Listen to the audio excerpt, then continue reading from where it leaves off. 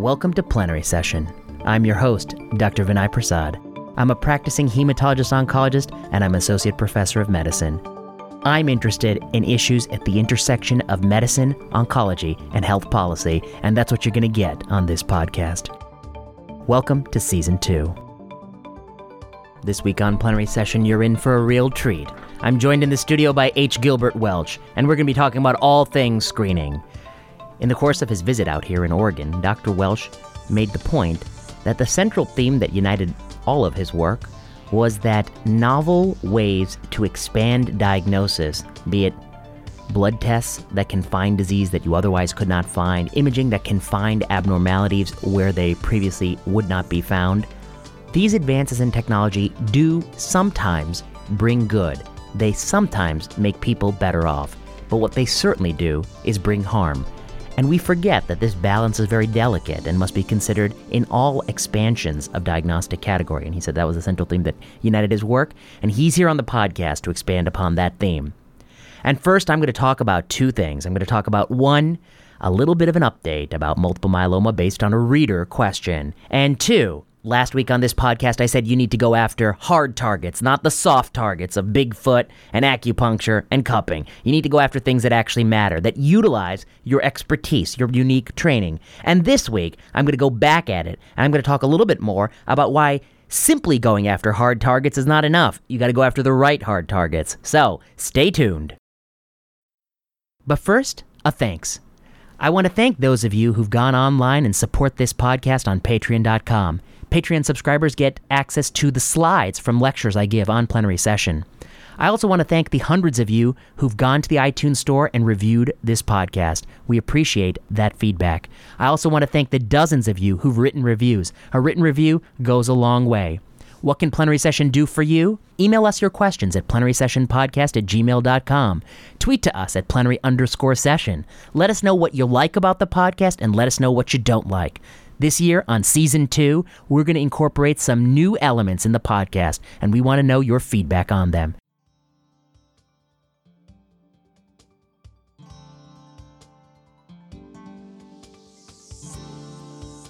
First up, listener feedback. This was in response to a little bit of a dialogue on whether or not we ought to treat high-risk smoldering myeloma with Revlimid based on the recent ECOG study, which found a delay in the time until myeloma, which I said was tautological, not surprising, to be completely expected. And that trial did not find an improvement in overall survival and has been rendered incapable of giving that verdict because patients have been allowed on the control arm to cross over to the investigational agent or other trials. So the trial is a dud. It set out to sea with the best of intentions, but there was mutiny aboard the ship, and so it won't give us what we need to know. And as such, I lamented that it was quite sad. In my entire career, I will never know the answer to this question, and very likely, with a few more drug dinners, we'll be treating that condition in the near future. But an astute listener writes, not all PFS is created equal. Regarding your comments on the smoldering myeloma trial, when PFS in metastatic cancer refers to radiographic progression, well, that's one thing. But wouldn't progression from smoldering myeloma to full-on myeloma with symptoms and or end organ damage truly be a clinically relevant endpoint? Thanks. Okay, so it's a good question. Are the endpoints that define myeloma clinically relevant endpoints? Well, this is what I wrote back to the listener. Thank you for your question. In my humble opinion, myeloma progression can mean a bunch of things. So I'm going to say 6 things it could mean. 1, you could progress from high-risk smoldering to myeloma, and that could present in the form of renal failure requiring dialysis that cannot be reversed even as the myeloma burden is suppressed with drugs. That is bad. Okay, that's clinically relevant and bad. 2, you could present with a broken bone, a painful fracture that might require sort of an orthopedic surgery, and I would say that's also bad. Now, the next 4 categories, a little bit more equivocal. 3, you could present with myeloma with an asymptomatic lytic or blastic lesion on annual X-ray or scan that gets better with therapy and actually regresses on its own, requires really no further focal treatment. And I would say that's not too bad. 4, you could present with anemia that gets better with treatment, and I would say that's also not too bad. 5, you could present with a diminishing GFR That is true, and renal damage is the end organ damage of myeloma, but as we treat the myeloma, that gets better, and you never require dialysis, and you're able to get all the routine myeloma medications. I said that's not too bad. And then 6, you could present with high calcium that gets better with treatment. I would say that could also not be too bad. So of these 6 things, 2 are bad, and 4 are arguably reversible or partly reversible and not as bad. And we do not know in this clinical trial the breakdown among these 6. I would speculate and guess that it was probably more of the latter 4. But even if most events were 1 and 2, the dialysis and the broken bone, that would occur in a small group of people. You might be sparing 1 person out of 100, that outcome. And how should you weigh that against the fact that all 100 people are going to be exposed to lenalidomide toxicity? How do you balance 1 person's need for dialysis with 99 people receiving lenalidomide who would otherwise have presented with reversible complaints of myeloma? How do you balance that? Well, we have a way to balance that. That's appealing to health-related quality of life, longitudinal scores across time, both while on therapy for smoldering myeloma and even beyond through probably the first few lines of myeloma therapy to show that there's not a countervailing detrimental effect on the back end from spending most of your IMiD eligibility in a precursor state. So you want to balance that. So health-related quality of life is the right way to balance that. So the answer to this question is that yes, not all PFS is created equal, and even within myeloma, the composite primary endpoint of time to myeloma is a composite endpoint where not all the entities have equal weight. You know, there's a classic joke about diabetes trials that they often use a composite primary endpoint. It includes blindness from diabetes, renal failure requiring dialysis, and a rise in A1C of about 0.5 percentage point or 1 percentage point. And one of those 3 things is not as bad as the other 2, and yet is often the driver, the most common event in some of those clinical trials. Similarly, in cardiology, they use a composite primary endpoint of death from cardiovascular causes, hospitalization for heart failure, myocardial infarction or stroke, or revascularization. And often then, revascularization, again, the softest endpoint, the one subject to clinical decision-making and subject to sort of ascertainment bias, is often the one driving the endpoint. And similarly here, time to myeloma is a collection of endpoints, some of which are really important in and of themselves and some of which are not. And we don't have a sense in this trial which endpoints there are. And also, we don't know how to weigh that against the fact that many people who wouldn't have presented with that condition are taking a drug for years when they otherwise would be free of treatment. And that drug had a formidable rate of discontinuation, which speaks to the fact that it's not a walk in the park. Well, I thank the listener for this astute question, and I encourage more questions like this on plenary sessions. So thank you, sir.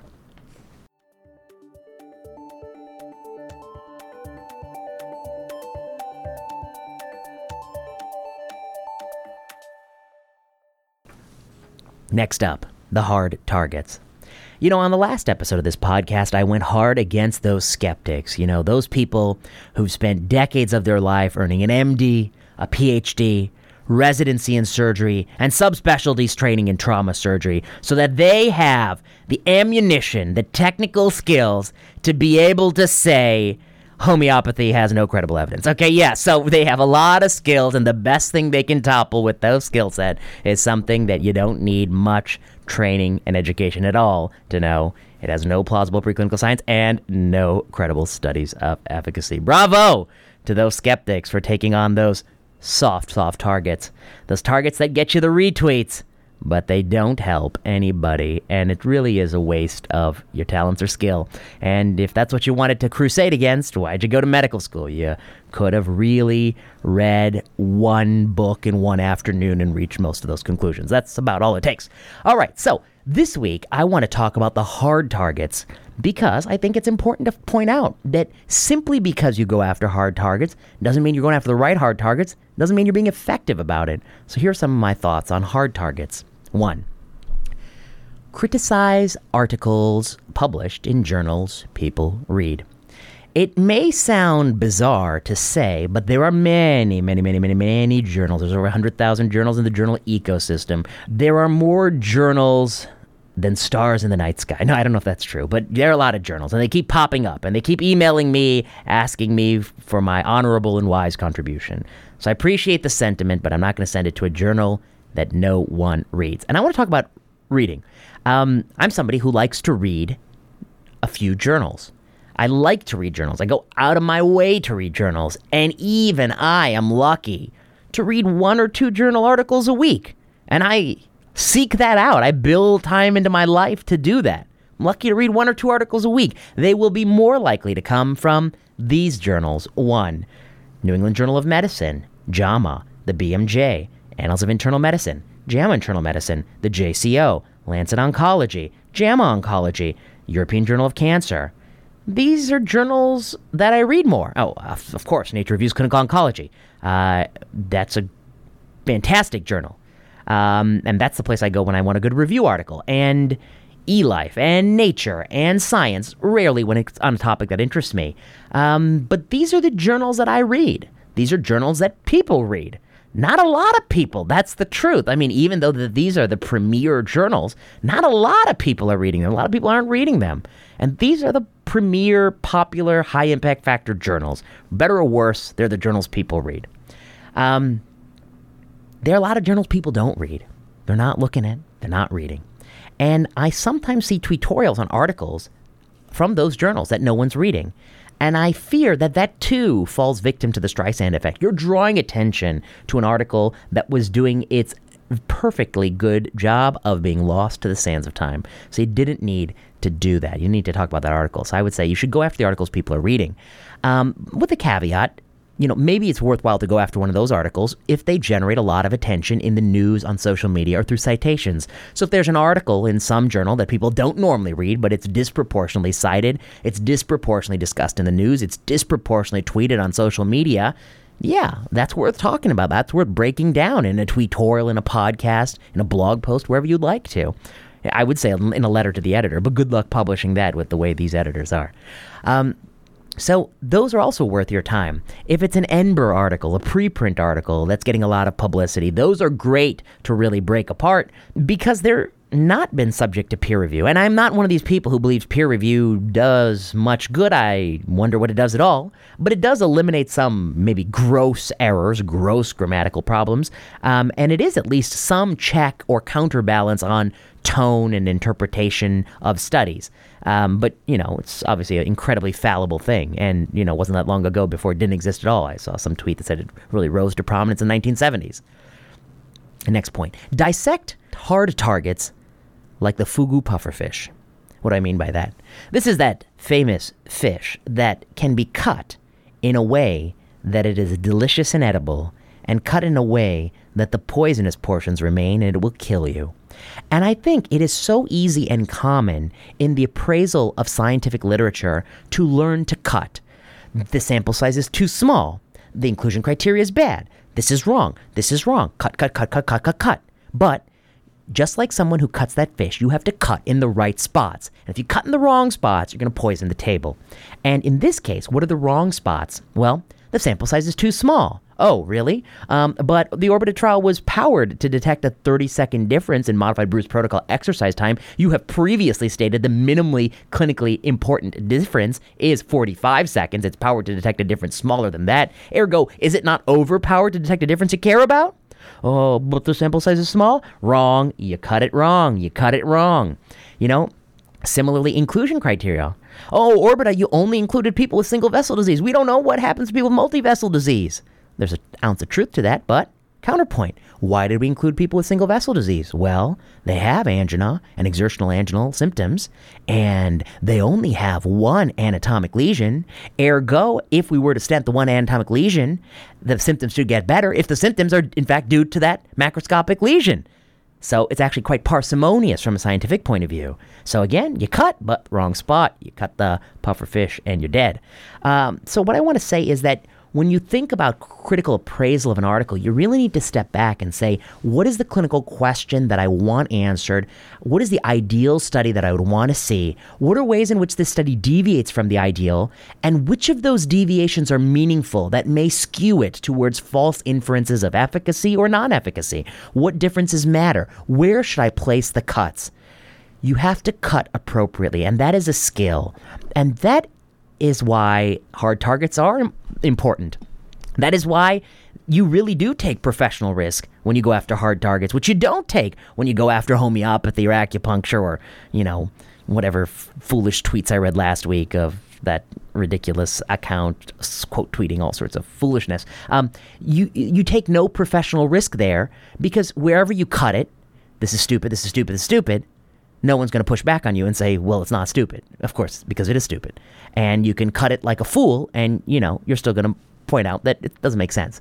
But when you pick a hard target, if you cut it in the wrong spot, you may look foolish. You may be wrong. Somebody may push back on you.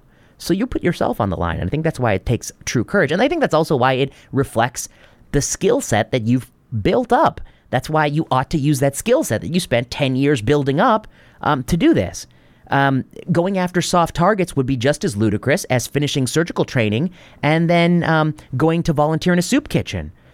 Am I saying that it's bad to volunteer in a soup kitchen? No, that's a great thing to do. But why'd you go through 12 years of surgical training to do it? And why'd you go through 12 years of surgical training to say homeopathy is foolish? That's a total waste of your particular unique skill set. And similarly, you take that applied to a hard target, you got to cut in the right spots. You really got to make sure that this is something within your domain that actually matters. And I'll just add a little bit of asterisk here. Often reform comes from within a discipline. True reformers, be they religious reformers or scientific reformers, are often people within the profession or field. They are often the most effective reformers, and people on the outside are often not. And that likely is also true in this situation as well. 4. Conflicts in financial motivations are often worth noting. This is the kind of slippery slope I think we see between novel methods of communication and old-fashioned methods. It was often considered taboo, wrong, and journal editors would remove comments that drew attention to the funding source, conflicts of interest, undisclosed conflicts of interest among the authors of the paper that you were critical of. But in the world of blogs and social media, I think that information is germane. I think that often tells a meta story about not only what the errors of the analysis are, but what might have been some intentionality to those errors, that some of them may have been planned and that there may be some perverse incentives why that occurred. And then finally, when you dissect a hard target, you got to really go through why this is problematic. So those typically tend to be problems with the population study. They're not like the patients in our clinics. Problems with causal inference. They're making causal conclusions, causal language. And even though they say association, the moment they get that call from the New York Times, it's causal.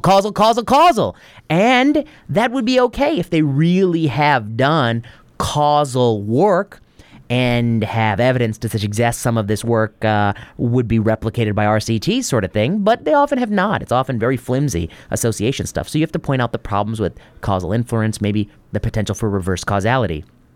Another classic problem is problems with the control arms or post-protocol therapies, problems with the protocol, problems where it deviates from our standard of care or normal practices. And then another meta problem we see in science is the problems with failure to report data, missing information, information germane to the analysis. That was one of my major points of Beacon. If somebody gave you the elevator pitch for the Beacon trial and you'd say, okay, well, here's a list of 20 things I'd like to know before I can make sense of this clinical study, and then you go look in the manuscript for those 20 things, you're not going to find 18 of those things. So there's problems with failure to report data in that paper, massive problems. I think these are sort of the things that are germane to hard targets. So I often ignore hard targets that are doing a perfectly fine job of being lost to the sands of time. I preferentially go after hard targets that have large population relevance, that have to do with drug approvals or device approvals, that appear in the mainstream medical journals, that are in the New York Times, that are in the USA Today, that are tweeted on social media, that have altmetric scores of 1 grand plus. Those are the hard targets I go after because those are targets where my criticism is likely to be read and understood by many people. 2, it's unlikely that my criticism is actually drawing attention to the flawed article. It had already gotten a lot of attention, and the potential to persuade people within my tribe by reason and evidence is much stronger than when you pick on soft targets. And so I think that the lesson of this week's podcast is last week we learned that it's a waste of your talents, and people like me will not think very highly of you if you devote your life to going after soft targets on the internet with quote tweets that were described in last week's podcast. In this week's podcast, I want to double down and say that even when you go after hard targets, you got to do it right. You got to pick the right targets. Be careful you don't amplify things, and cut it like the puffer fish. Cut it in the right places, because it's the accuracy of the cuts that matter. They're life and death. And And it truly is an act of courage because your professional reputation is on the line. So, on that positive note, we will turn to our interview with Gil Welch. You won't want to miss a minute of this. This is superb. Stay tuned.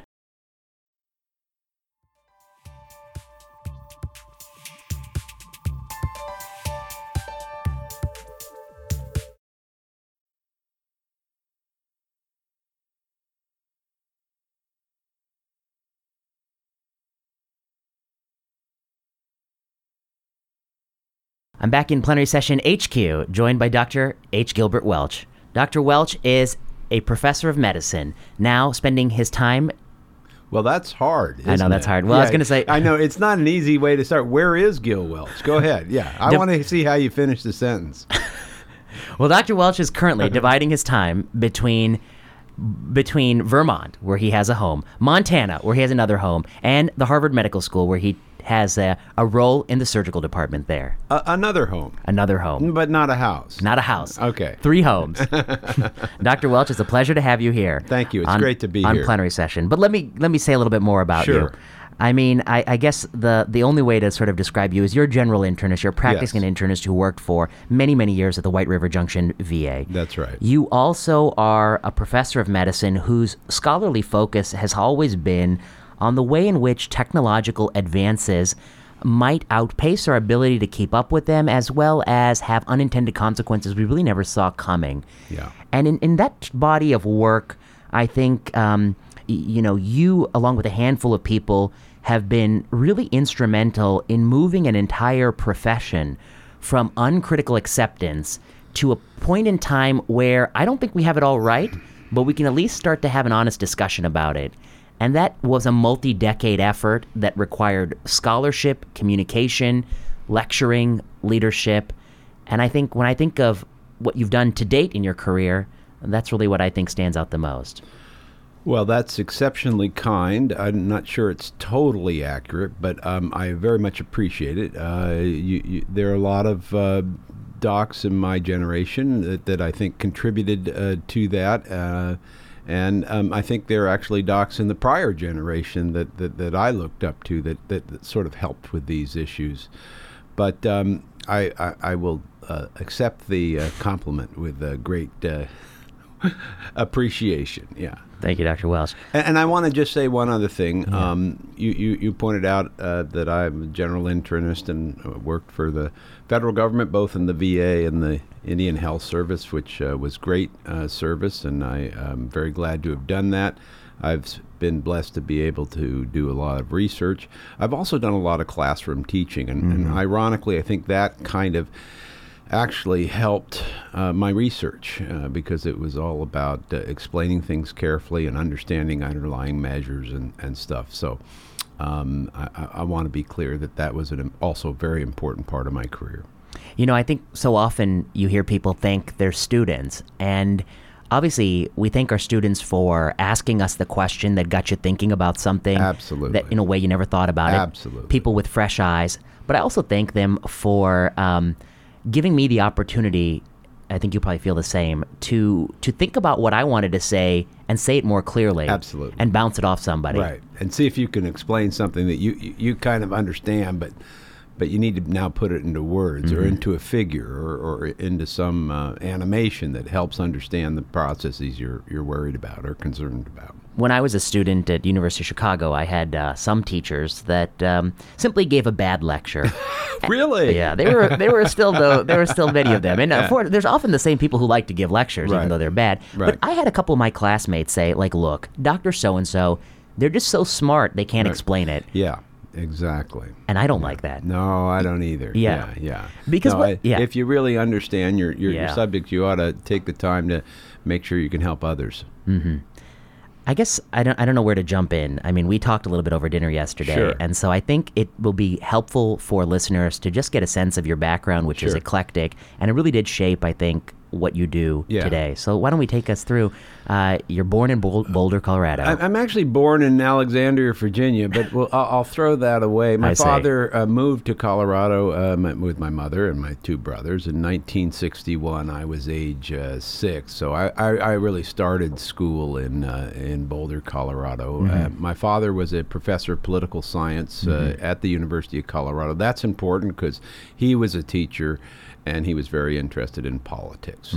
So you can imagine the dinner table at my home. My mother is actually equally, if not more important. She, during World War II, trains as a nurse. She really never practices much as a nurse, but she gets engaged with healthcare. And when I'm growing up, she's a housewife raising 3 boys, but she's also very engaged in reproductive rights. She's part of Planned Parenthood in Colorado. And then as I go into high school, she starts getting involved in the hospital. She becomes a hospital trustee. She's on the Certificate of Need Board for Boulder, for the state of Colorado, which was the question of how many hospital beds do we need here or there. So she didn't shy away from both controversy or public policy. Oh, absolutely. And she got right into politics of healthcare. And she was wondering, we had 2 hospitals in town. Did they each need a brand new CT scanner? And this is the kind of thing we were talking about at the dinner table. So I had a sense of some of the politics of medicine early on, and also the sense that there's always new technology and things to buy. And I remember laminar flow rooms. I learned about laminar flow rooms for the first time at the high school dinner table because they were huge expenses for the hospital. And so that's the kind of upbringing I had. That plus an awful lot of fun and being outdoors in a wonderful town, which Boulder was. And I also had a couple of very good high school teachers, one in biology, who I began to say, I think I want to be a doctor. So I went to college thinking I wanted to be a doctor, but also knowing I wanted to be a teacher. So my goal was kind of to be on a medical school faculty. So you knew that at an early age? I knew that, yeah. The time I was applying to medical school, my vision was to be on a medical school faculty. And but you didn't know what you wanted to teach. You knew you just wanted to teach something. I just wanted to teach, yeah. I had, and so right out of college, I got accepted to medical school, as I told you last night, but I deferred. I taught high school mathematics at the Brooks School in North Andover, Mass., and that was a great year for me. All of a sudden, I learned math a lot better and got more attentive to very basic math. That, in the long run, became a very important influence. And I go through medical school, take another year off, work in radio, as I mentioned, for a year. I do a rotating internship in Johnstown, Pennsylvania, which was excellent training. I did a little surgery, a little OB, I got a real varied thing. And then I went into the U.S. Public Health Service and worked in Bethel, Alaska for 2 years. And then I came down to the University of Utah and did my internal medicine there. And then I wanted to, heard about the Robert Wood Johnson Clinical Scholars Program. And that was really a huge gift in that it, gave you 2 years of postgraduate training, really in the mechanics of doing, quote, non-biologic research in healthcare.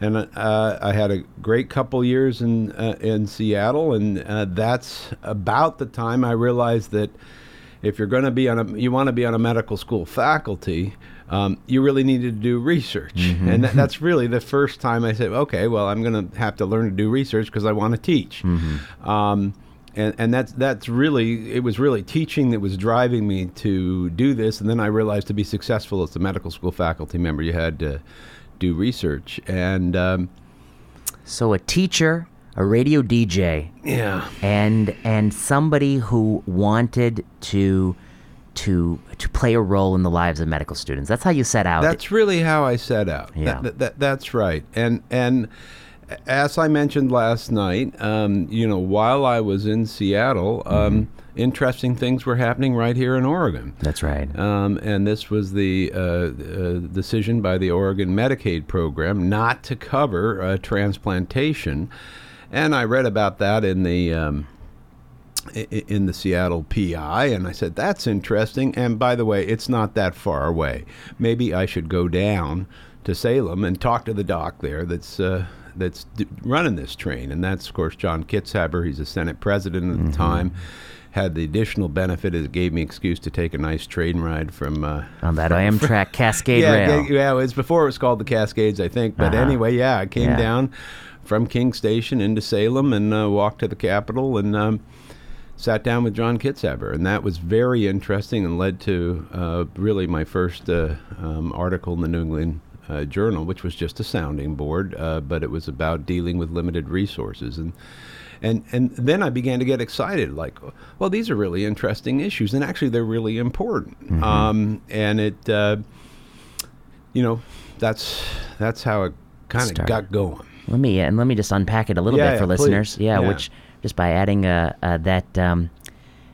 This was the early 1990s, and John Kitzhaber used to be a professor here at OHSU. He ran the Center for Evidence-Based Policy, and he was an emergency medicine doc and a very charismatic individual. He still is to this day. He ended up being governor of our state for, I think, about 12 years, 4-term governor, and ultimately had to step down in the wake of, something that I don't want to get into on this podcast. But he was an instrumental figure in this state, and one of the things I think he's most known for was the Oregon experiment around Medicaid, the so-called prioritized list.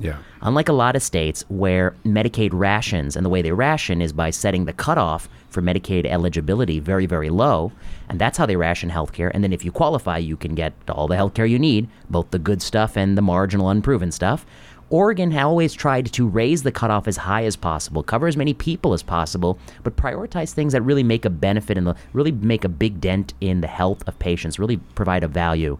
And Governor Kitzhaber was instrumental in that even when he was state Senate president. He saw that, I think, when many of us didn't. He saw that all societies ration. It's just how we choose to ration. Do you ration in a rational way, or do you ration based on someone's ability to even get access to the system? Yeah, and I think his language at the time, if I remember correctly, was sort of to prioritize beneficiaries over benefits. Because the basic standard for other states at the time in the face of budgetary pressure was to cut beneficiaries. Right, lower that bar. Yeah. And when we talk about lower the bar, I mean, we're talking about federal poverty line. We're talking about a very, very low bar. The people who are being cut off Medicaid, they are not rich people. Right. No. They're people who would benefit from sort of a social service. So I share his philosophy, and obviously we probably share it even more because we share the philosophy that in this day and age, in this nation, we need universal coverage. And absolutely. Yeah. So anyway, but this was a very seminal moment, I think, in the history of Oregon, was this very controversial case about this young boy who was not getting a transplant in Seattle. And you made an excellent point over dinner yesterday, which is people didn't talk so much about the fact that Seattle wouldn't do it without getting paid. Nothing stopped them from doing it. Yeah, right. You can't have this moral outrage when you're fully able to do the procedure. You're just quibbling about who's paying the bill. Exactly. and we see that today over and over again, where you see people getting outraged. Their insured didn't cover some very costly marginal drug, but they're not critical of the pharmaceutical company for charging $400,000 per year of therapy. Right. Right. But anyway, this was a moment in your life that I think was seminal. It led to your first sounding board article, which you downplay, but is a real honor. And I think that there are very few people who've written a sounding board. They publish fewer sounding boards, of course, than original articles. Right. And Arnie Buzz Relman called you back in the day. Oh my God, what a nerve-wracking call that was. So I'm a fellow. It's my first article. Younger members of the audience will have to realize, you sent it in the mail and, maybe you'd hear something 2 months later. Well, I didn't hear anything. I got a phone call and I was told it was the editor of the New England Journal. I'm going, you're kidding.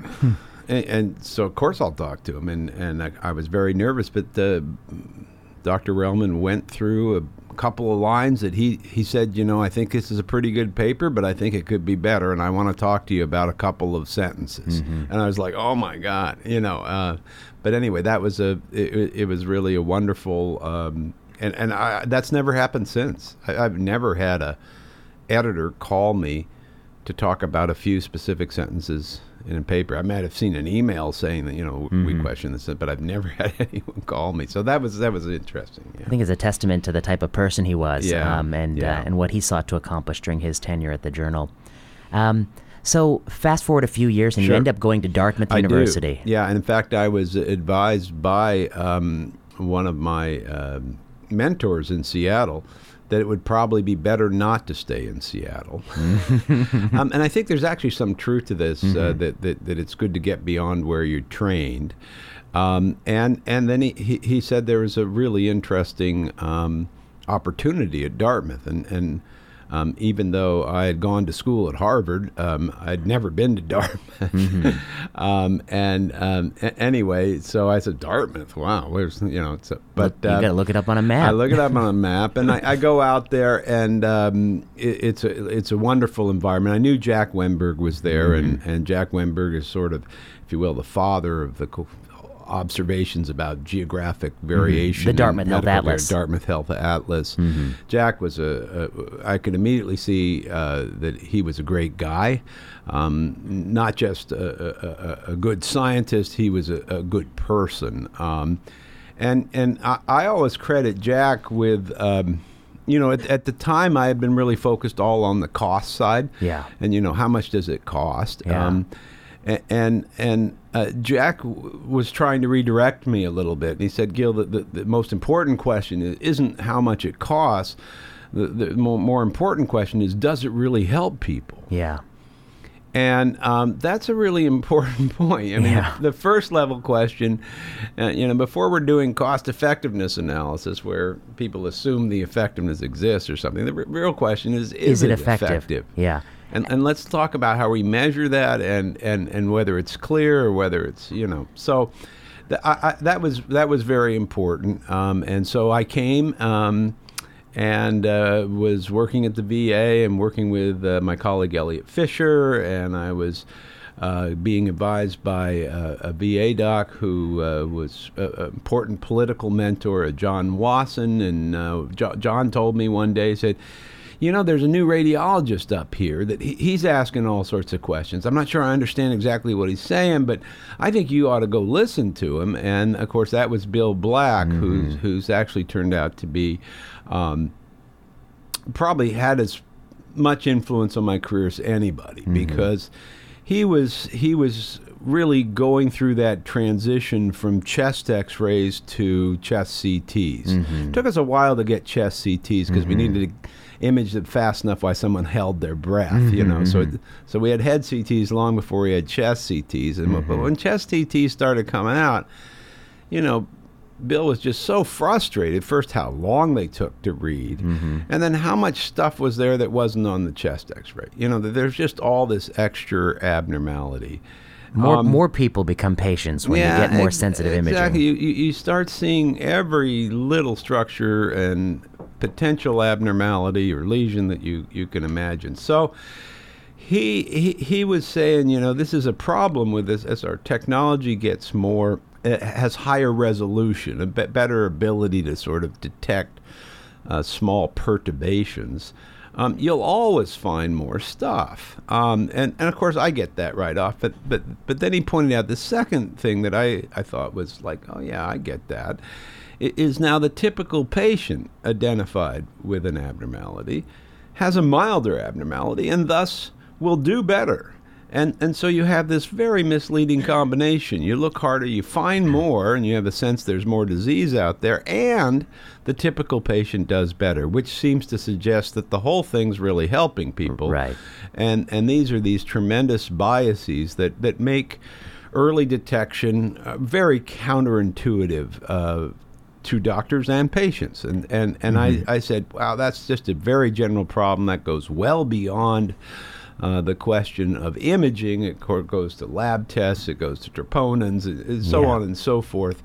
This is a fundamental issue in medicine. And the two issues that are intertwined here, which is what you're getting at, is more sensitive diagnostic testing. Yeah, can I just interrupt? no, that word sensitive is a misleading word. It's a really misleading word because it goes back to this binary 2x2 table where people either have disease or they don't, and sensitivity is about people with disease and what proportion of them do you find. So it is, I have to share with you a little uncertainty about what the right word is, but I try to use the word resolution, or it's something about the ability... Deeper, a finer resolution. The ability to notice perturbations from normal. Yeah, I see what you're saying. Something like that. And I know, what a mouthful. Right. But what you perceive as normal, because this is probably normal. Right, of course. Right. Yeah. So I mean, and there are two issues here. One is the lead time, that some of these are going to get worse and be detected later, but you get the illusion that you're helping someone because there's more time from when you knew about it to when something bad happened. Right. But the second issue you're getting at is an asymptomatic reservoir. Yeah. That if you sliced and diced our bodies in infinitely many ways, there are lots of parts that aren't working the way the textbook says it should be working, but many of those are not going to do anything in the rest of our natural life. Or it's not so much they're not working. They may be working fine, but their anatomy looks a little different than the so-called normal anatomy. I think that's they visually look different. They secrete a protein in a different level. They're doing something different than what we perceive as normal. And of course, the very nature of the human body is, of course, we have variability both within ourselves and across individuals, and there's a lot of abnormality. And we're beginning to unearth more and more of it, and we presume that we know exactly what it means.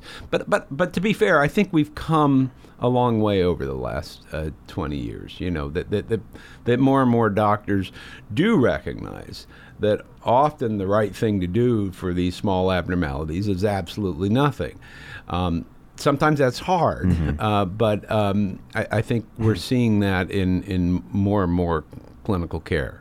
But you will define this. This is the central salvo of your. You'll define this. This is the central thesis of your body of work. Is that technological advancements are finding things that hitherto were unfound. Yeah. And you may have the illusion that that's progress. Right. And some of it may be progress. Yep. But some of it may cut the other way. Right.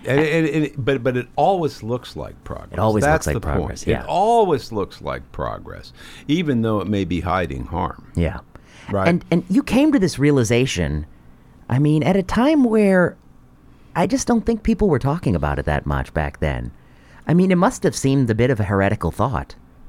Well, I don't know if it seemed heretical, but I do know I got a fair amount of pushback. Yeah, you did. And I always felt, and I still feel, it's really important for people like you and me to always step back when we're with patients and to acknowledge that medical care can do an awful lot of good. Right, I know. It can do an awful lot of good. It's particularly good for people who are acutely ill or injured. Right. Who feel bad. Yeah. That, we can't cure everything, but we can make most people feel a little better if we focus on making them feel better.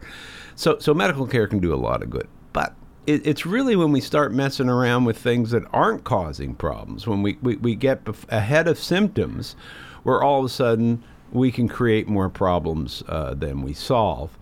And yet, we have...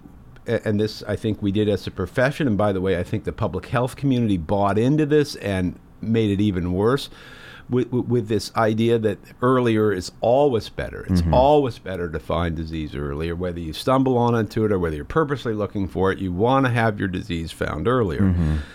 Well, no one's really been as clear about the downsides of that process, and the downsides of that process is it's a recipe for making the entire population sick. By definition. By definition. So, these questions, and it's not simply about the technology that changes. It's about our frequency with how much we deploy it, how many people we deploy it on, how frequently we deploy it on, all those things, how quickly we react to abnormality, all those things sort of capture the intensity of the diagnostic effort. And if we get more diagnostically intense, we find a whole lot more patients, and we tend to do more to more people. Do you feel that this stems from two fundamental human thoughts? One, an ounce of prevention is worth a pound of cure. Yes.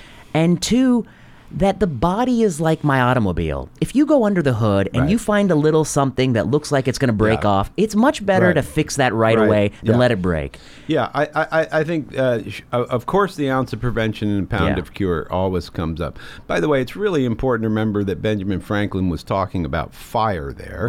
Right. He was talking about moving coals when you were warming your house and not to let lit coals get in the cracks of your wood floors. Well, that's pretty damn good advice. Right. Okay? Right. But I want to be clear about that. Right. But this, resonates with people, and so they think that's a That's panacea. an argument. Yeah, that's a panacea. But you got to remember that of course, early detection really isn't about prevention. Mm-hmm. It's right. It's about early detection. Right. That's a little bit different. And so people say, "Oh, are you down on prevention?" No. Could we be clear about what's under this guise of preventive medicine? Well, there's two very different things. There's early detection. That's what a test might tell you. And then there's health promotion, and that's what your grandmother might tell you. Mm-hmm. Eat your fruits and vegetables, go play outside, and by all means don't start smoking. Right, those sensible kind of advice. Those are huge. Health promotion efforts are really important preventive efforts. There's a third category, though, which is chemoprevention. You're right, okay. But this is something that can happen outside the medical care system. It probably should. But the early detection became really a way for medical care to operationalize the interest in prevention. By the way, Richard Nixon was huge on preventive care when he's writing the NCI. Preventive care. We need to encourage. That's why he's starting to get involved with health maintenance organizations with the idea that the system would help prevent disease. The way we operationalized that in medicine was to look for disease early. It was just to scan and test and look for disease early, and so it became a very popular, if you will. It looked like the system was responding to the needs of the public, and now it becomes performance measures and all this. So this is evidence of us paying attention to prevention by ordering a lot of tests. Right. And finding a lot disease. of stuff. Right. And then you get these craziness, and I'm sure we'll talk about Korea, but you carry this to its logical extreme, and all of a sudden everyone becomes sick, and the poster child for that problem is South Korea and the thyroid cancer, and docs just starting routinely to have ultrasounds in their office and looking for thyroid nodules and biopsying them. What happened? You had a 15-fold increase in thyroid cancer incidence. 15-fold. That's more than lung cancer went from 1900 to its peak in 1970. It's a new carcinogen, Dr. Welch. It's like unbelievable, and of course, almost all those thyroids came out. Total thyroidectomy, need lifelong thyroid replacement, and now you got all these survivors, people who feel they owe their life to the test, and that becomes part of the media narrative. That look, we have a lot more thyroid cancer than previously realized, and your best hope is to get screened and be found early. And then you have all these people who understandably attribute their being alive to the test. Well, that's a really hard narrative to break. Yeah. And let me just articulate the sort of $1 million figure in this paper of yours, which was a New England Journal of Medicine, I believe, perspective on the thyroid cancer epidemic. On one, you have two lines in this figure, and it's very simple. One shows what happens to the incidence of thyroid cancer over time in Korea, a nation that exuberantly pursued ultrasound diagnosis. And it's just, as you say, 15-fold increase, exponential growth curve, like you'd see in biology class. And you have a second line, which is what's the mortality per 100,000 people in the population over time, and it is just a flat line like a desert, suggesting that either there is a magical new carcinogen increasing the incidence 15-fold that's perfectly compensated by a therapeutic strategy each year that keeps death the same by doctors who have no ability to know what the incidence rate actually is, because it takes about 2 years to know what it is. But yet they're compensating in perfect lockstep. It's a perfect counterbalancing. Is that possible? Yes. Yeah. Or is it likely? No. Yeah. Or it is a rampant overdiagnosis. Yeah. And that's what it is. Exactly. To me, that's not an epidemic of disease. When you see a skyrocketing incidence of disease and a flat mortality, that's not an epidemic of disease. That's an epidemic of diagnosis. And it's important. That's the, it's not just, oh, that's fun. Yeah, it's important because that means tens of thousands of people are losing a thyroid gland for nothing. Maybe a fraction of them have recurrent laryngeal nerve palsies. A fraction of them have post-op complications. A fraction of them have a prolonged hospital stay. And they have hypoparathyroidism. And almost all of them have lifelong thyroid cancer. Right. Thyroid replacement requirements. And so what you're saying is that we cannot forget that many, many people here are being directly harmed through an unnecessary surgery. That's right. Now, and the hardest thing to acknowledge, but I need to totally acknowledge, is we're never sure exactly which people they are. Ah, yes, that's the crux. So let's talk about mammography. Yeah, sure. Okay, so don't know anything about it. You wish you didn't. Well, that's what they say. Yeah, of course, because you're not the general internist. You're not.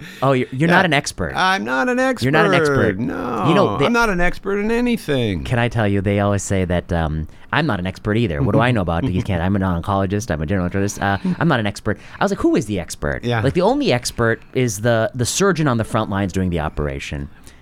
And then to which I said, which people don't like my joke, which is, look, if I want to know what movies to produce, I don't ask the guy tearing tickets in the front of the line. I ask somebody who thinks about movie theater business. So that's simply I think about population dynamics. Okay, right. That's my mean-spirited joke.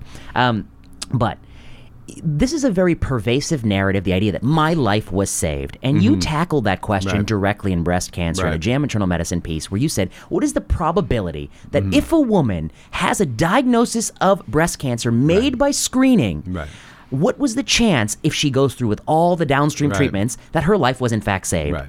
And the answer, I believe, in your paper was 13%, was it? Yeah, well, the answer, of course, depends on the range of what benefit you ascribe to mammography. Okay. And if you ascribe as much as a 30% mortality reduction, it might be as high as 20%, 1 in 5. But that is, and then, of course, and I think the real effect of mammography is much more around 5 or 10%, in which case the chance that her life was saved is more like 5%. And let's walk through some of the sort of philosophical calculations that go into this. Yeah. One, the mammogram had to have found your cancer, and you wouldn't have found it later and still had your life saved. Right. So that's one of the prerequisites. Right. That's right. The next prerequisite, the mammogram had to have found your cancer, and it didn't metastasize later in a way that it probably didn't save your life. Right. So you have to be this person who the mammogram found your cancer, and it wouldn't have otherwise been found unless it were metastatic. You're that person. Right. And based on sort of just simple arithmetic. Yeah, it was just an Excel spreadsheet. Simple arithmetic, that's just not many people. Right, it's just not many people. And yet, of course, every woman who Feels has that way. cancer tends to feel that the mammogram saved her life. So why and is the our- other yeah. possibilities, you just sort of say it in a slightly different way, is that, and this happens, it doesn't happen often, but it's sad when it does, is she's going to die anyway. Right, Exactly right. That it was going to become metastatic anyway. And she whether the mammograph found it or didn't, she's dying. Another possibility is treatment would have been just as well. Right, had she found it when she felt something. It when she felt it. Yeah. And then the third possibility is, of course, the most uncomfortable one from the system's perspective, is she's being diagnosed totally needlessly. That this is a cancer that's never going to bother her, or it's actually, in fact, going to disappear. And these, if I may, have been described as the birds, rabbits, and turtles. And I was about to ask you, so let's use the analogy. So this is a way to describe the heterogeneity of cancer. I want to be clear, it's not my idea. This is something that's been around in medicine for years. I think it's probably attributable to George Kreil, who was a cancer surgeon in the Cleveland Clinic in the 50s. But we've got 3 animals in the barnyard: the birds, the rabbits, and the turtles. And the goal of early detection is to try to catch them early, to fence them in. And, your listeners can imagine the problem with fencing in a bird. You can't do it. It's flown away. It's already flown away. And these represent the fastest growing cancers, the most aggressive cancers, the cancers that have typically spread microscopically by the time they're detectable. Screening isn't going to help with the birds. The question with the birds is, can you treat them? Now, the rabbits are hopping around. You can catch them if you build enough fences. These are the more slowly growing cancers where screening may help by finding them early. Now, in order to really help by finding them early, treatment earlier must be better than treatment later. And then finally, they're the turtles. And you don't need any fences because they're not going anywhere anyway. And these are the abnormalities that meet the pathologic definition of cancer, but are either growing so slowly that patients die of other causes before they ever produce symptoms, or they're not growing at all, or they're actually going to regress. And there's increasing evidence that some small cancers come and go. So the unfortunate reality is screening's really good at finding turtles, but doctors are not good at distinguishing turtles from rabbits, so thereby we tend to treat everybody, creating the major harm of the whole process, overdiagnosis and overtreatment. The way to know for sure that a cancer screening test improves outcomes that people care about with harms that people are willing to accept is, of course, conducting a well-done randomized controlled trial in a population, following them. A huge effort. Huge, heroic effort. Yeah. And yet, when we don't do such a trial before implementing a practice, we are unleashing the largest public health and efforts at hundreds of billions of dollars of cost that are entirely uncertain endeavors. Yeah. And when you started your career, you were in the thick of it. Mammography took off before you started. Yeah. And PSA screening took off just as you were starting. Just as I was starting. Just as you were starting. And the proponents of these screening tests did not demand or ask or request these randomized trials. In the case of PSA, at least, the real definitive studies were not done until a decade later. Until the horse was out of the barn. Literally. Yeah. The barnyard analogy, come back. I guess one question I have for you is, we are now on the cusp of the new generation of screening, single blood-based test that's gonna find the cancers that we wish we could find, pancreas cancer, GE junction cancer, esophagus, and it's gonna be a single blood-based test. These proponents of this test want, more than anything, not to have to do the randomized trials at the outset. They want the same entry. Right. Is that a good idea? No, of course not. We need trials, and I think the ethical imperative is highest when we're dealing with asymptomatic populations, because this is the case. You can argue for doing things to people who are experiencing symptoms that you're just trying something. You're trying to alleviate suffering. But when you're dealing with asymptomatic populations, we're actually inviting them in for care. We're inviting them in for a test. We're cajoling. We're cajoling them. Yeah. And then we've got to know what the full effects of that is, and whether it's really helping people. We've got to acknowledge, though, these trials are heroic efforts because they're looking for rare diseases. They typically require tens of thousands of patients, followed over 10, 15 years. So they're really big efforts. So we're going to have to pick and choose where we really do them. And we also have to acknowledge that most of these tests are not just one thing. It's all about what level or of abnormality we respond to. So in the case of process. PSA, you're testing a process. You're testing a machine with all sorts of dials that can be set. At what age do you start? What age do you stop? How frequently do you do it? At what level do you react to? And we're never going to be able to test all those dials. That's true. But so we have to have a certain acknowledgement of the limits of our knowledge. Right.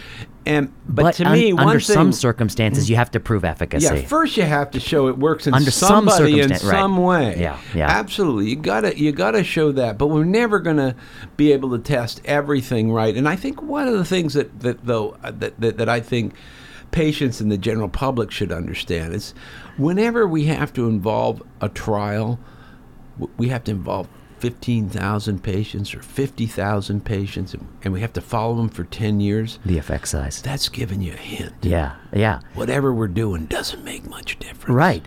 And that's what people don't discuss. People don't talk about that. If you see a big trial, you say, well, man, that's not going to be a big effect. Yeah. Just for historical context, the VA, the VA back in the 60s, showed the value of treating really high blood pressure in less than 200 men in less than 2 years. With all-cause mortality. Yeah. Right.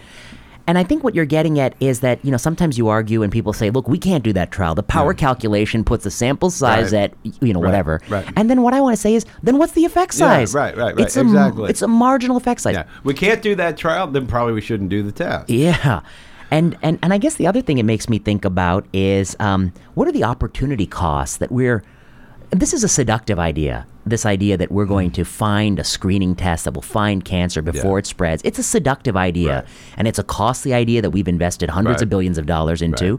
And it has a real opportunity cost, which is we actually don't do a great job of controlling blood pressure, which is something well within our grasp. We don't do a good job of actually talking to people in general internal medicine visits and finding out what concerns them. And we don't do a good job of helping people negotiate death. We don't do a good job of that. We didn't see the opioid epidemic coming. We're not doing a good job on so many fronts because we're devoting so much of our mental energy to screening. Right. And it's a combination of true belief, that it'd be just great if we could find this early, and this would be a huge difference, and it's always better to find things early. But we have to acknowledge it's also about money. I mean, there's no better product to have than one that everybody in the country ought to do, right? Everybody making a test wants it to be for the general population. That's a big market. That's what I've always wondered is, screening tests were never pursued in the highest risk people first, the way we pursued statin therapy. We did statin therapy trials in people post-MI with high cholesterol. Then we went broader. But screening was always one size fits all. And we can't forget the sheer amount of downstream revenue, entire surgical fields, robotic surgery, propelled, living off the back of screening. That's absolutely right. And Otis Brawley, I thought, made a wonderful comment a couple of decades ago, describing his time at the Emory Cancer Center, when his money guys, that's what he called them, my money men, came up and told me that free PSA screening would be a good business decision for the cancer center, because they knew if they screened 1,000 men at the North Lake Mall this weekend, that they would more than make up the cost of that in subsequent biopsies.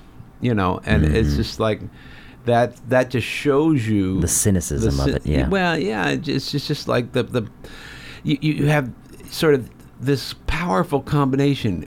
We're going to do good, plus we're going to do well for ourselves. You get that 1-2 punch. I call it it's the methamphetamine of being a doctor. That's right. You feel you've done something good, and you got a little monetary stimulus, and that's heroin for us. That's an addictive substance. That is heroin. Yeah. You're out helping the real people in the mall, and you're making money at the same time. Yeah. No, it's a real problem, and I think one of the things that concerns me is I fear we're beginning to educate the public that the path to health is through testing or monitoring, as opposed to the path through health is doing what your grandmother would have suggested. And beyond what your grandmother would have suggested, it's a little out of your control. Yeah. That bad things happen to good people who do their best. Absolutely. But what we can do is keep your weight down. Yeah. Eat sensibly. Yeah. Don't overeat. Exercise when you can. Go for more walks. Sleep more. Yeah. Don't drink too much alcohol. Don't drink too much coffee. Find purpose. Find joy. Find joy. Absolutely. Those are really important. Be connected with people. Yeah. It's not hard. I mean, it can be hard. Well, it's hard to achieve. It can be hard, but it's not hard to know the goal. It's not rocket science. Right. Okay. That's right. Yeah. It's not rocket science. And yet it's really important. So one thing that's happened over the last 30, 40 years, it is a greater number of patients have a little bit of healthy skepticism. And I'd like to distinguish skepticism from cynicism. Yeah. And that is, to recognize the nuance, that there can be a lot of good of medical care.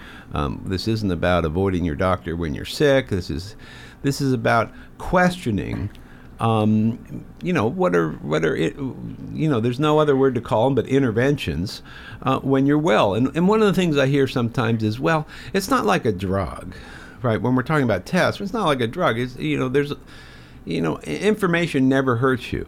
I hear that too. But that's not really true. That's not right. That's really not right. And first, information suggests there's more certainty than it is. So we probably should have a better word for that. A better language, yeah. And so I like to think of some hierarchy, from data, useful information to useful knowledge. And I'd say this a lot is innuendo. It's innuendo. And it's a lot of the testing is gossip. just data, and it doesn't really provide useful knowledge, but it may provide anxiety. It may provide for a trigger of a cascade of more intervention, which may have real consequences, and it will certainly help make people poorer. And that's not good for their health. No. And that's something we usually don't tell people when they come in for a screening test, which is often fully covered. Right. That the downstream testing. The downstream testing may make you poor. May make you poor.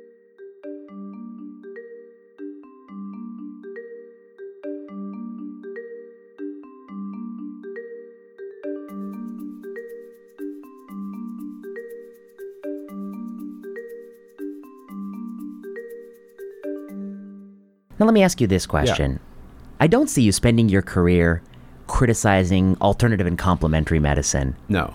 And why? Why do you spend your efforts on things within the canon of Western medicine, but not complementary and alternative medicine? Because it's my tribe. Yeah. I'm very tribal. It's because it's what you do. These are my people. Yeah. And most docs, I think honestly, most physicians want to do the right thing. And you believe this is a group of people that's responsive to data. Is responsive to data. Yeah. And not all of them, but most of them are. Yeah. And I think increasingly, in part it's as the structure of the system changes and fewer doctors are directly fee for service. They're more likely to be salaried employees. More and more docs are actually quite open to this medicine, this message, and most primary practitioners recognize that patients getting too much medical care is actually a problem. It's not some imaginary thing. We the historical concern was people getting too little medical care, and that still happens. Yeah, to be through clear, lack of insurance for the most part. But at the same time, we have to acknowledge that some are getting too much, and that both concerns are relevant. The total harms and total costs of inappropriately deployed Western traditional medicine versus complementary and alternative medicine, it may even be greater. In Western medicine? Yes. Oh, yeah, I think it is. I think it is. We can crank the bill higher. Yeah, we can crank the bill higher. Yeah, I don't know, but I would just shoot for the hip and say, yeah, it probably is. That's what I suspect. But the main reason I don't focus on complementary medicine or something is because there's enough. I just got to be. There's only so many things one can do, and I wanted to focus on where I thought I might actually have influence. I agree with you. I mean, that's the same thing that guides me. I also don't think it takes anyone too clever to say that has no data. I mean, because it has no data. So I don't think requires much intellectual horsepower. But anyway, I only asked this because I got in a fight about it online because the place called Twitter you don't want to bother with. Okay. Yeah. Okay. That's why I'm not on it. But let me ask you this. Sure. 3 decades of mammographic screening. Archie Blyer, Gil Welch. Yeah. Classic paper. Yeah. Can you tell us what that paper found? Well, sure. I mean, it was, and I really want to give Archie credit because he emailed me, as I told you last night, about 10 or 20 graphs and thought he had some ideas for a paper. And one of them just really, jumped out at me, and I never kind of thought of it this way before. But, it was just showing all the increase in the incidence of breast cancer was early stage disease. And, of course, that's what you expect. Is you look harder, you find more early stage disease, and then I thought about a paper I'd written with Bill. Is of course that's not what's really important.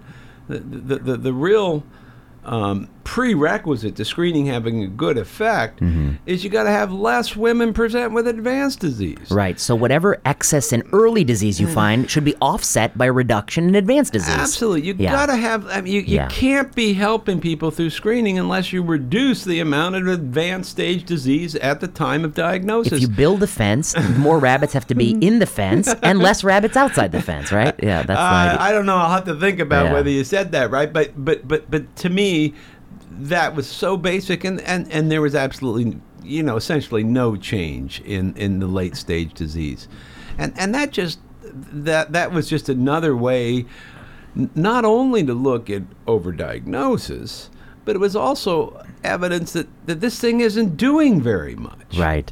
And I guess so. It's this.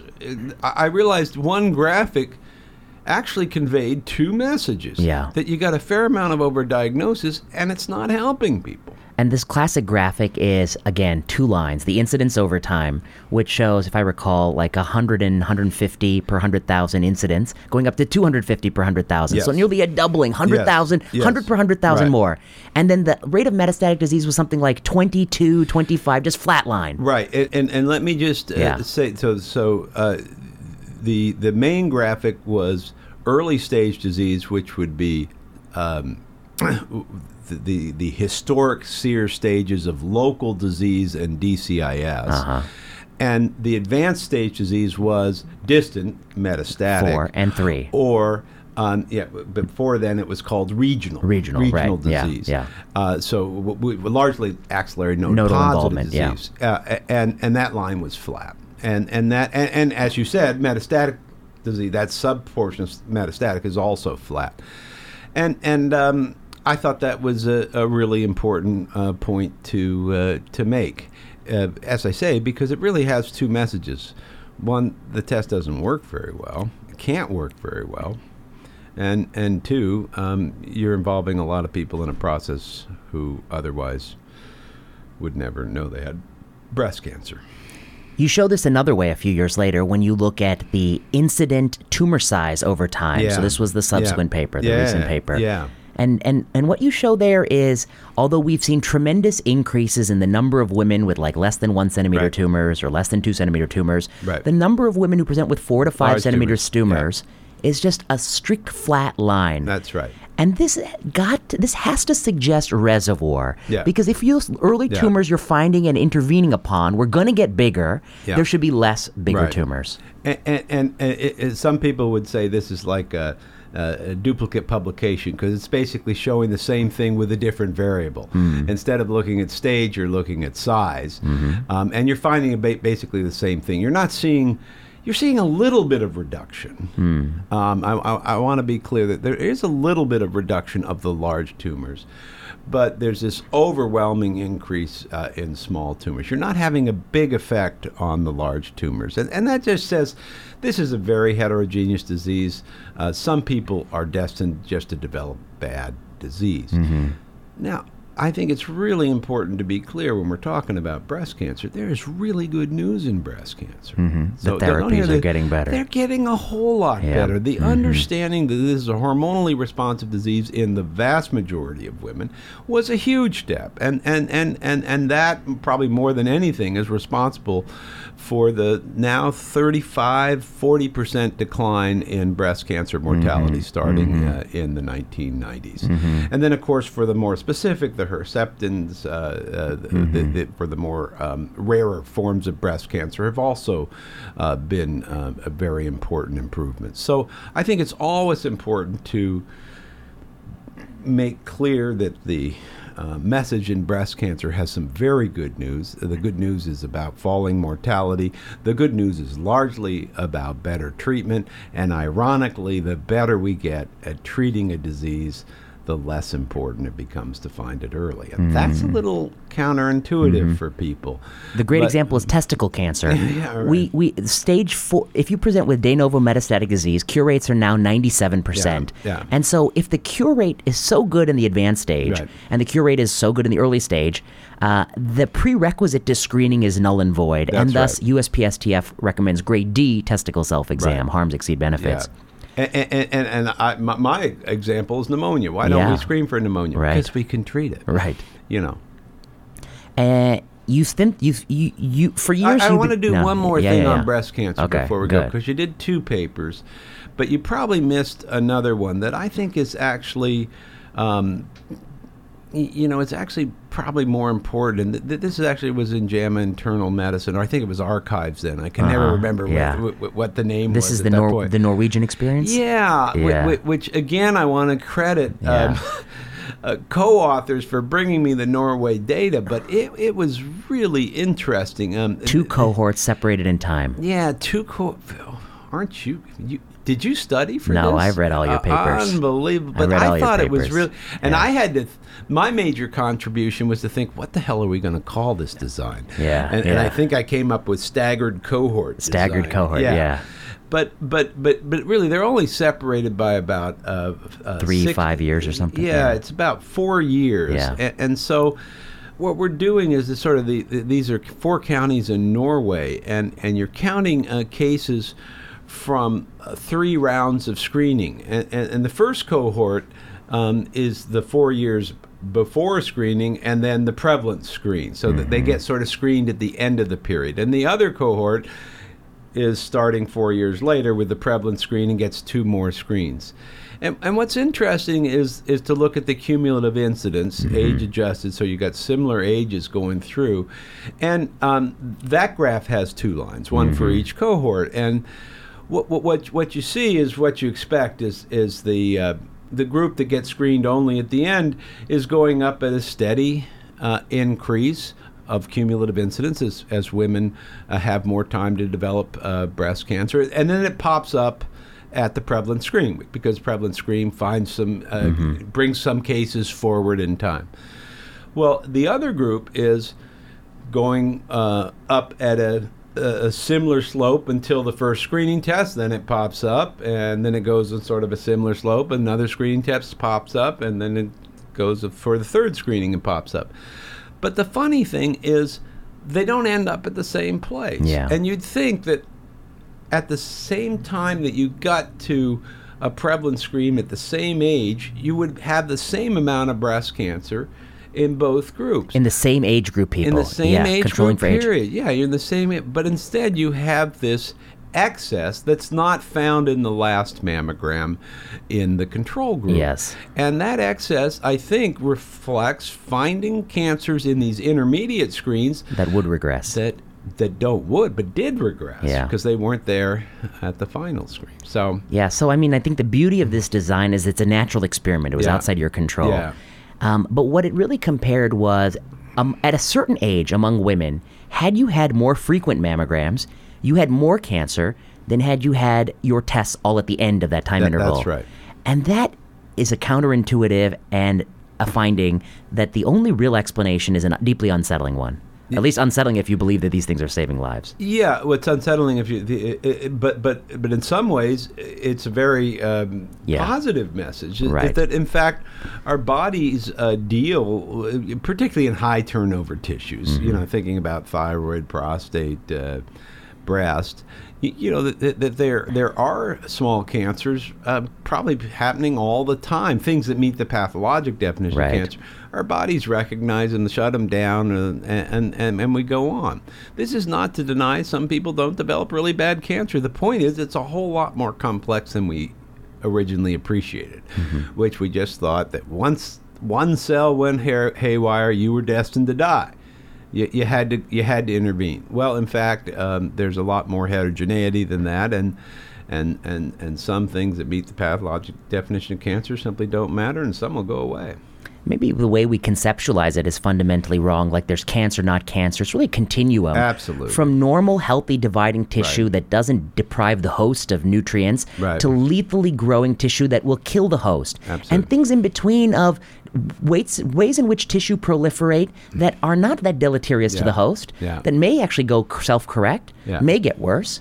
And it's a really kind of a dimmer switch rather than a light switch. Absolutely. And I would say this is a very general problem in medicine, right? And maybe in the world in general. From high blood pressure to high cholesterol to cancer to... Exactly. Most things exist on a spectrum. That it isn't simply things work or they don't work, or things are black or they're white. There's all this gray in between. And in fact, there's a lot to be learned from that. But it does mean we can't always be operating with simple decision rules like if A, then B. You have to think where you are on A. And it makes the world a more complex place for sure. I wondered if we could also talk about an earlier paper of yours, the, I believe, 2000-2001 paper with Bill Black, where you looked at randomized controlled trials of cancer screening, and you looked at the difference between the two arms in terms of cause-specific mortality or mortality attributed to that cancer, which requires provider adjudication, and all-cause mortality, or the raw number of deaths between the two arms, which is something that there's no disputing. That's a hard fact. It's just a body count. It's just a body count. Yeah. And in this provocative paper, I believe, I forget the title, but something like discrepancies or discordance or something about ways in which these numbers moved in sort of a non-intuitive and kind of perhaps problematic way. I think the title, you'd think I'd know the title. I know. Well, but I we don't. all forget I think our it's titles. all-cause mortality in randomized trials of screening. I think that's it. Yeah, JNCI paper. It is JNCI. So tell us about this paper. So the title of the paper is All-Cause Mortality in Randomized Trials of Screening. And what we were doing is, as you said, cataloging both the disease-specific mortality difference and the all-cause mortality difference. And we were sort of separating them into congruent and incongruent. not congruent. Yeah. And the point is a lot are not congruent. And I think what this says is it's really important to think about exactly how we attribute cause of death, particularly in randomized trials of screening. And I want to be clear, it's not easy to do this because even conceptually, in the so-called rules for cause of death, there's ambiguity about how treatment-related deaths should be coded. Right. Now, and in fact, you might even argue under different situations you would want to code death differently. If you're really interested in understanding the causes of metastatic disease, you might only want to attribute deaths that involve metastatic disease. Right. But if you're interested in the effect of a screening program, you sure as hell want to include deaths due to treatment, even if that cancer was never destined to cause. You want to capture the full effects of screening. That's weighing on the other side of the scale. Absolutely. Right? Yeah. And you also, and this is even less likely to actually be caught, but you want to attribute deaths due to the testing. Deaths associated with biopsy, even if they don't have cancer, because that's part of the deal. You're doing more to people that are being screened. So you want to sort of capture all deaths that are attributable to the screening process, not to the cancer. Right. And all downstream events. And all downstream events. If you die 4 years later after a VATS surgery, that should be counted against screening. That's right. But as you know, not all of these screening trials document these deaths very well, including absolutely NLST. not. And this is where we argue because of this, this subtlety and how sensitive, about what deaths you include. At least patients would like to know we're using the language "save your life." Right. If we were using the language "save your life," we gotta be testing all-cause mortality. That's what I say. Yeah. And well, that just got my tribe of epidemiologists saying, well, Gil, you're living in la-la land. You're living in la-la land. You can't be demanding all-cause mortality. Because the power will be 2 million. Because the effect size is low. Right, we've got to be enrolling 2 million people. Yeah. And I said, well, then we ought to at least be honest. We don't know what the actual effect is on your life. And to me, one of the most amazing papers was the 30-year follow-up of the Minnesota colon cancer FOBT study. FOBT Superimposable all-cause mortality curve. Oh, Superimposable. Put them on your website. Yeah. Figure 2. Yeah. Unbelievably, Yeah. there's absolutely no mention of it in the article Yeah. except to say Figure 2 shows all-cause mortality. But you look at Figure 2, and I blew it up on the screen. I took it to 100. Yeah, I was trying. Is there any difference? I can't see. There's no difference. There's no difference. And people say, well, at the end of the day, everyone is dead. But this is not that. No. It's the same This rate is of timing. death. Exactly. It's time to event. This is time There's to event. absolutely no difference There's at any absolutely no moment difference. in time. Yeah, so at any what moment in time. What Yeah. are we doing? Are we shifting cause of death from colon cancer to cardiovascular disease? Well, we ought to tell people that. Yeah. I mean, nobody would subscribe to any screening program if it were actually the case that all of the gains in cause-specific mortality were offset by off-target death. Right, And right. yet we do not with certainty know that, I think, Right. for any screening Right. program.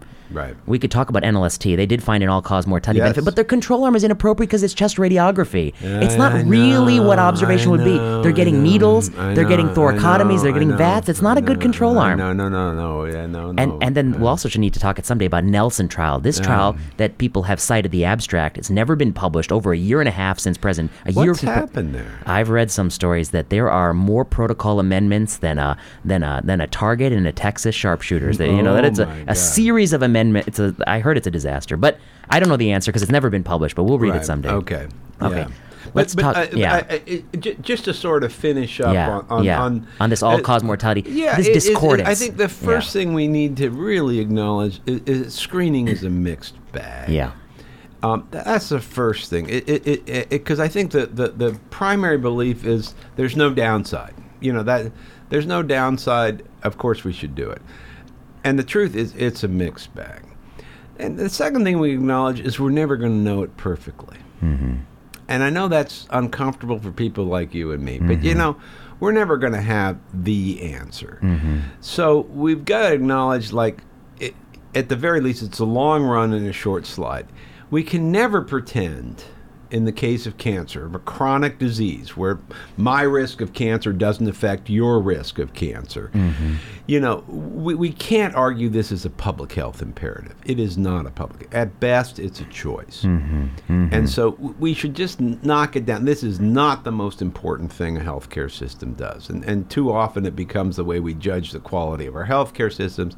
That's is laughable. crazy, yeah. That is laughable. Mm-hmm. How good a healthcare system is how well it takes care of sick patients. I'm sorry. I've had doctors tell me that they have salary at risk if women don't get mammography at certain rates. Absolutely. I've had women tell me that they've been told that they can't come to the practice anymore if they don't want. It's like your dentist saying he won't clean your teeth if you don't floss.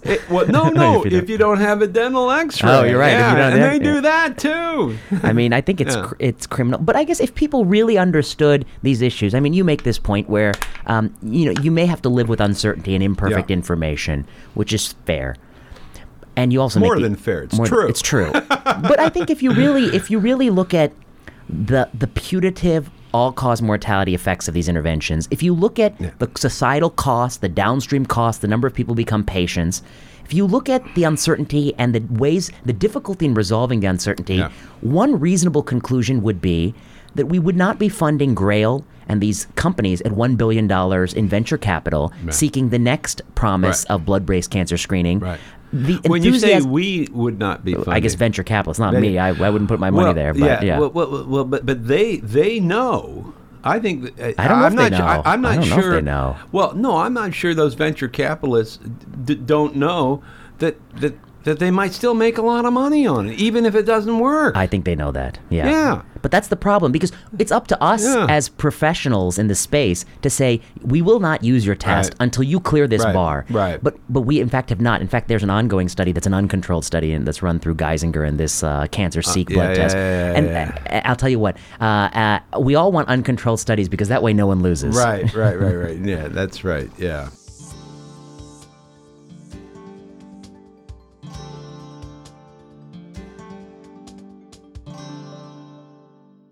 Let's talk about The Signatures of Cancer. Yeah. This is the new paper, and I think it's a nice culmination of, so much of your thinking on this topic. It really brings it together, so nicely, where you look at different tumor types that have had different histories. Some have had screening, but some haven't. Some have had therapeutic advances, and some haven't. And you ask, can we think about cancer in terms of a set of diseases with different signatures? Yeah. And by signature, you mean the incidence over time and the mortality over time. And with the addition of metastatic incidence. That's yeah. And this was, in many ways, I'd say this paper is everything I know about cancer in less than 3,000 words. Because it's really looking at a bunch of pictures or patterns that... I had the idea for this paper about 3 years ago, and I sort of built some in the spreadsheets and sat on the back burner for a while. And I'd have always, in my talks, shown a lot of graphs, graphs over time. That's been my signature, if you will, for 20 years. And the one thing I did want to add, though, was that and we're basically showing incidence and mortality trends over time, 1975, 2015. And I realized that the difference between incidence and mortality in some cancers didn't allow you to really see the change in mortality. If the incidence was much higher than mortality, didn't allow you to see changes in mortality well in the same graphic. So I wanted to look at things two ways. Each cancer gets two graphs. One graph is absolute rates over time. The other is relative. And the other is a relative rate from 1975. From baseline. So they both start at 1. And that really helps you see some of the changes that you might not otherwise see in mortality. And I start with the best news, with a steady incidence line, flat, and a dramatically falling mortality line, just falling over time. And that's Hodgkin's lymphoma, and it's better it's treatments. really just a good story, right? You got stable true cancer occurrence, and we're getting better at treating it. And CML is in that category. I threw in CML because... And I have to thank here a surgical resident who was teaching in my class, and this is how teaching sometimes helps you, and she's talking about Gleevec, and I'm a general internist, and I'm thinking solid tumors. I didn't know anything about imanibid, and I said, I wonder what that looks like in CML, this, the effect of this new drug. And so I just, I don't usually look at the hematologic malignancies, but I said I can do that. I look at SEER, pull it up, and it's unbelievable that mortality is pretty much stable in CML until about the year 2000, and then it drops more than by half in the space of 3 years and settles in at a new baseline. Man, that's a good drug. Right. That's a good drug. So I start with those, and then move to lung cancer, because everyone knows that lung cancer is related to smoking, and you just see how powerful the rise is and how powerful the fall is. You see that the lag time between peak smoking and lung cancer. And lung cancer of about 2 to 3 decades, and the difference between men and women, because women different smoking peaked, patterns. Yeah, they peaked about 20 years later than men, in part because of the women's liberation movement, which fostered the Virginia Slims advertising campaign directly to women. So, and what's really interesting about lung cancer is incidence and mortality are perfectly overlapped. Their changes just move together, totally move together.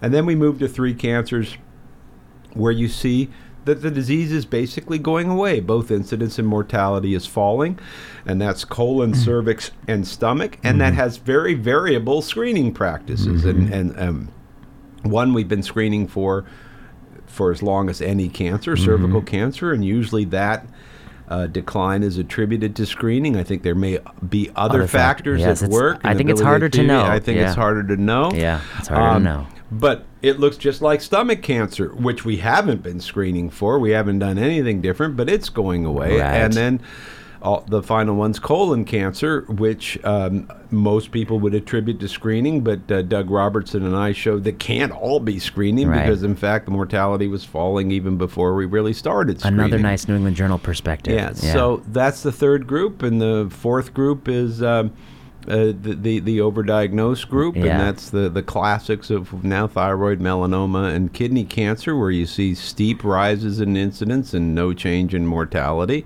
and then the more complex patterns of breast and prostate cancer. So it's everything I know in 3,000 words or less. I think it's a marvelous paper, and And my hope is to empower. I would call it a teaching paper. it is a teaching It's paper. meant to be. My hope is it's something that medical students read, or people who are teaching medical students, because I think everybody ought to be able to interpret the basic, our most central measures of epidemiology in cancer.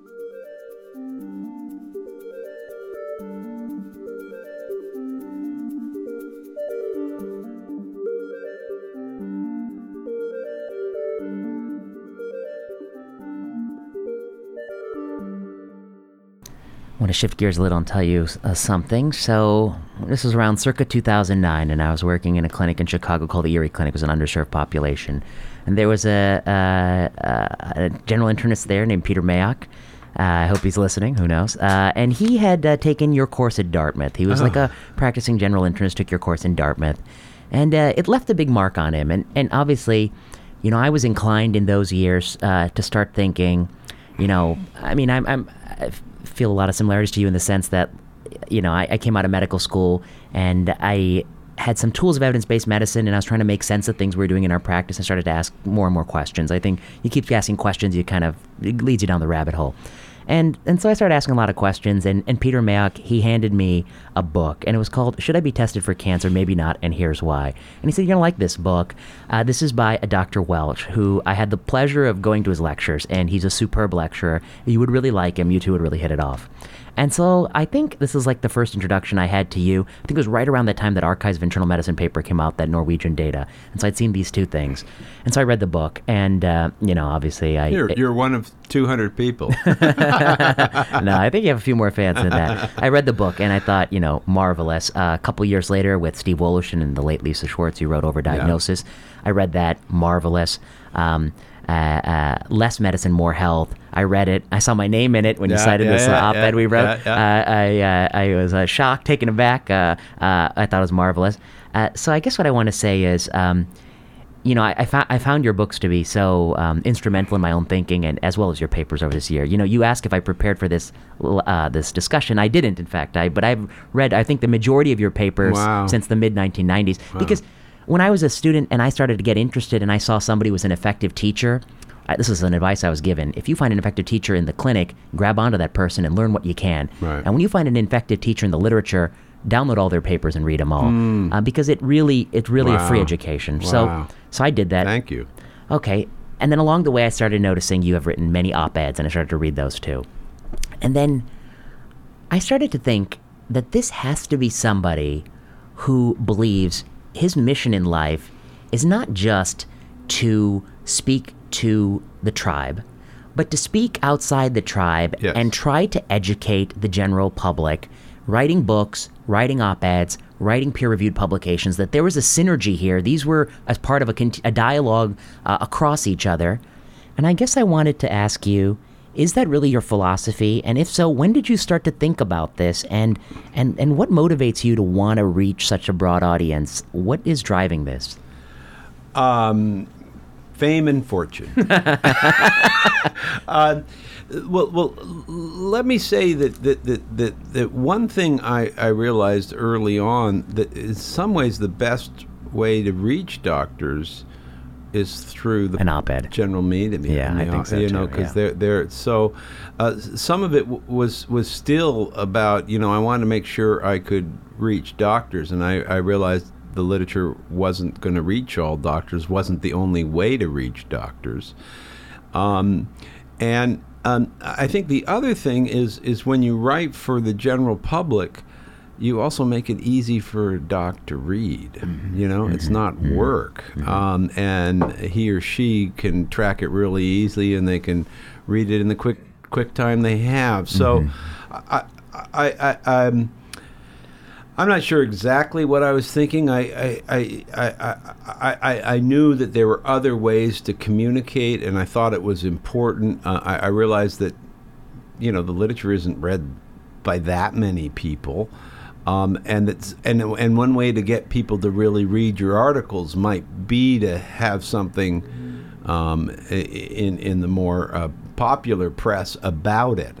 And I did believe it was important for at least the interested patients to understand some of the nuances of what was a counterintuitive idea, the idea that looking for diseases early wasn't always in your interest.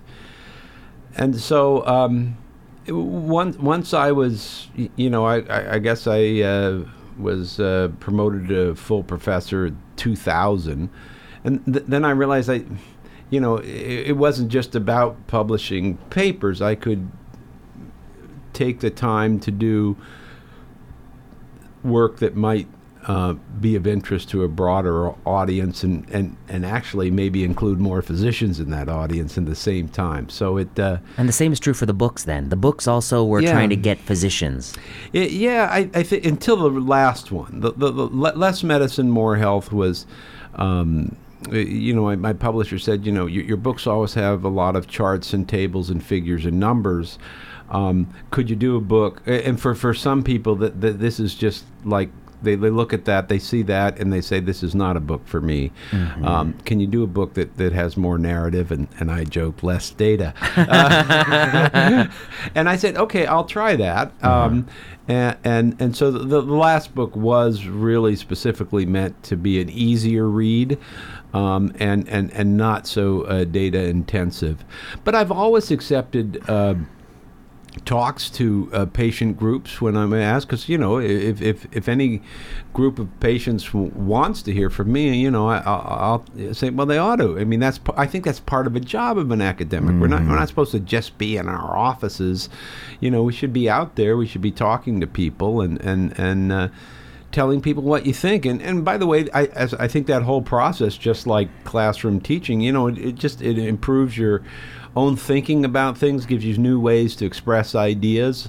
So in some ways I could say this is all continuing education, and it all sort of works together. Writing my first book, which was a horrendous effort, I'd never done anything like that before, but it improved my teaching. It began to get me, and I worked hard on visual, illustrations, and I think all this effort in sort of different venues can be very complementary.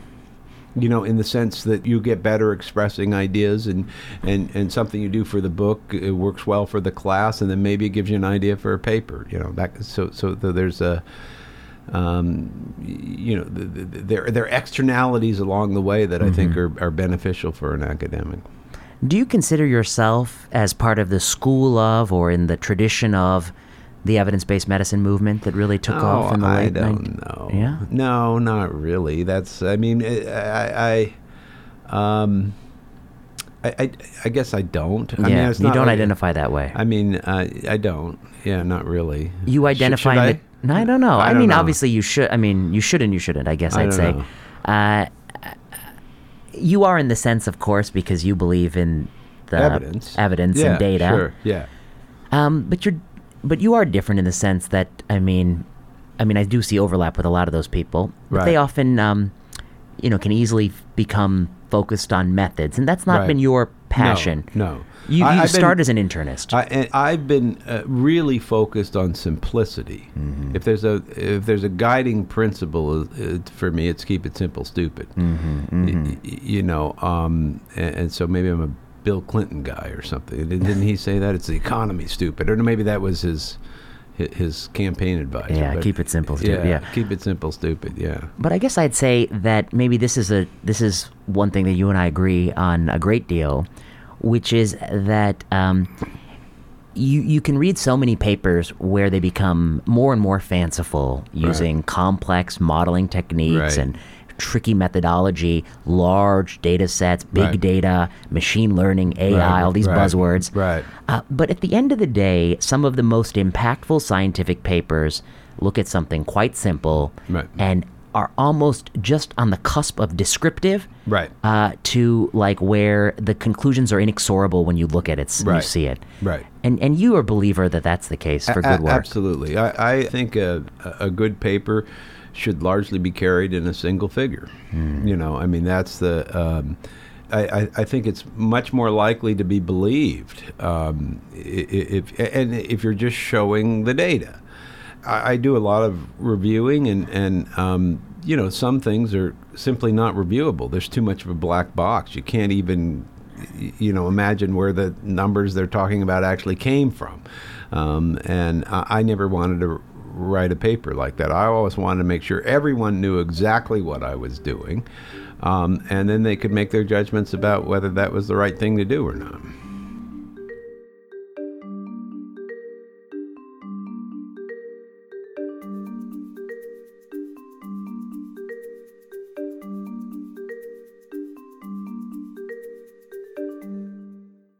Over the years, you've run into your share of critics. You've Yes. been on panels with people who disagree with you, perhaps even vehemently. Yeah.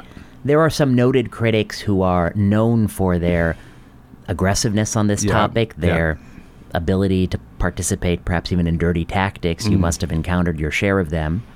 That's something that not a lot of academics experience. Many people go into academia, they have tenure, which presumably protects them from, the ability to be free, Right. but they don't really push on issues in a way that generates opposition. Right. I think many people working in the lab, there may be somebody who doesn't like what they're doing, but Right. they don't view them with sort of a virulence, with a sort of a passion. But when you go at cancer screening and you start offering the message, perhaps that there are pluses and minuses here, and we need to be honest about that, that's going to rub people the wrong way. And in fact, I've only gotten a tiny taste of it, but I'm sure you must have gotten a bigger taste of it. So I guess I want to know, like, what is it about your psychology that has allowed you to take that and persist? Well, first, I should say, I think I've been relatively blessed relative to some of the other critics in that I have largely felt quite supported. And I should say I get support from regular doctors, and nothing means more to me than that. I've definitely taken some hits, but I've always felt like there's been a reservoir of support, and my wife says I'm always a half full person. You know, it's always looking at the half full thing. But I really do feel that way. That while I've definitely had conflict, it's always come in the face of a fair amount of support at the same time. Have people asked for your articles to be retracted? Have people asked my articles retracted? Yeah. Oh, yeah. Of course. Have the people- mammography. People, Yeah, I'm sure. Yeah. Yeah. Have They should people be- tried to have you? Have they litigated you? Yeah. Well, yeah. That was a while ago. Yeah, there was a little bit of excitement there. When was that?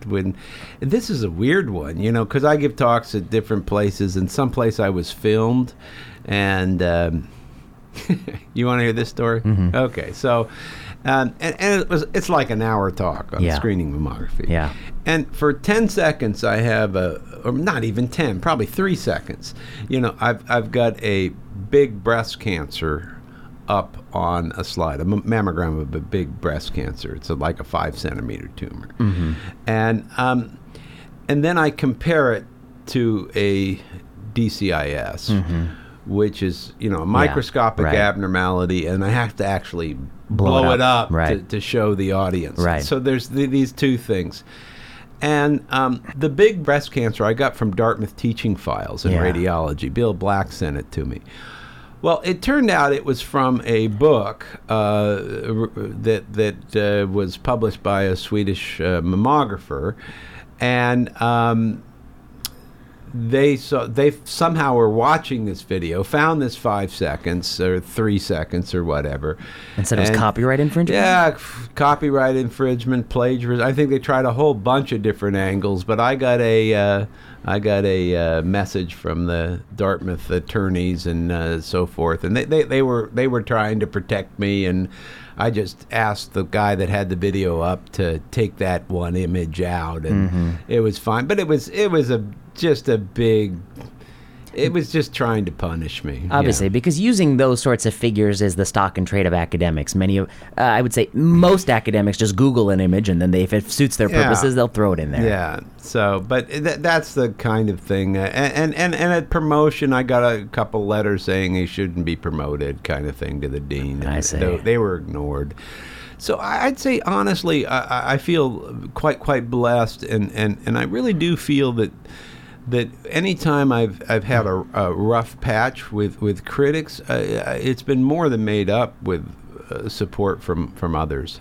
And I think, one thing I think is true is if you're not making some people angry, you're probably not doing much, right? You're really not saying things, Yeah. I mean, I don't live to make people angry. I don't particularly enjoy it. It's not like that's what I want to do, but if you're saying what you really believe, and it's important, and it's something that cuts against the vested interest. Against the vested interest. Yeah. If people aren't angry pushing back, they're not listening. Yeah. So I've always taken it as some some measure of at least the message is getting out there. Along these lines, I guess I would say that it's easy to believe that people who do good academic work, and I think many people believe, that it goes hand in hand with just raw intelligence. But I don't believe it's that case. I believe it's a few things that go together. You don't have to be the smartest person. Not saying you're not smart. No, I'm not. But I don't think I'm not a smart person. No, you don't have to be the smartest person. Yeah. But you got to be a little smart. Yeah. You don't have to be the greatest communicator, but you got to be a little bit of a good communicator. Right.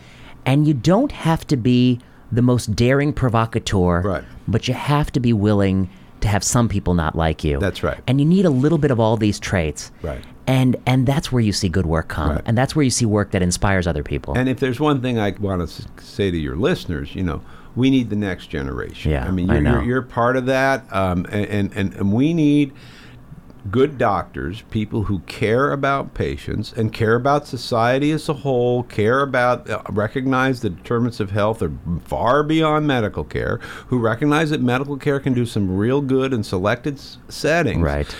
But we need them to say what they really think. Mm-hmm. And when they feel beaten down or they feel like they're getting measured for things they shouldn't be measured on, that this is actually degrading care, they need to be willing to speak up. I think that we are the professionals in the room. We cannot allow bureaucrats to incentivize us financially by mammography screening rates. That is inappropriate. Yeah. It's a violation of the oath we took, and we must shut it down. I agree with you. And I think people will, in general, I think there's something freeing to say what you really think. Yeah.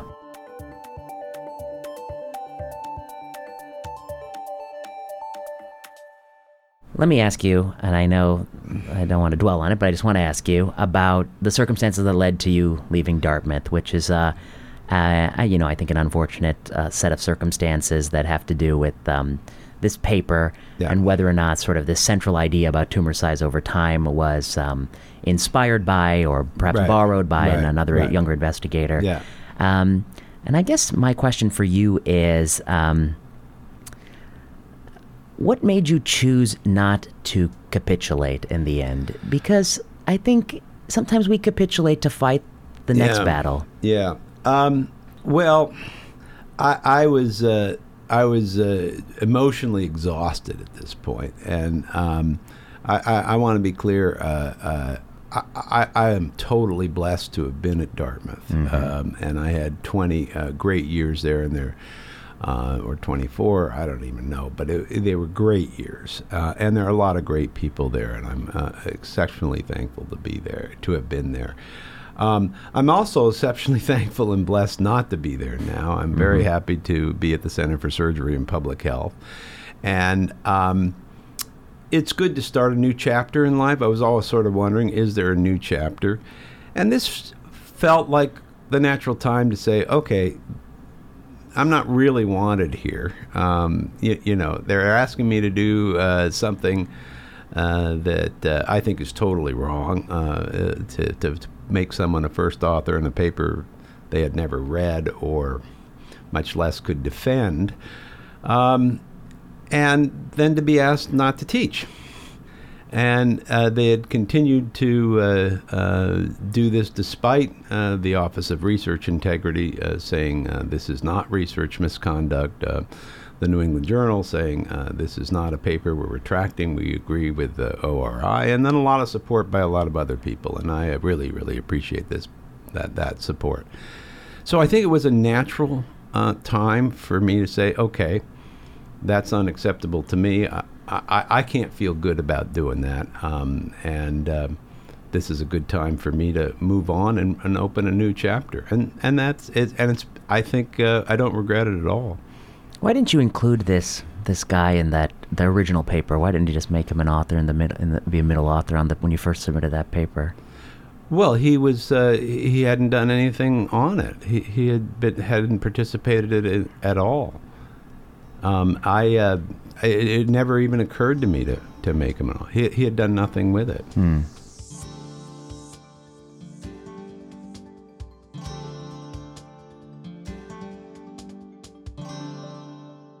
When you think about the future of medicine, and, there've been a lot of changes in your career, a lot of tremendous advances, and a lot of things that have been costly, that take up our time, that offer perhaps at best marginal benefits, and a whole stream of unproven practices that are coming out, to the forefront.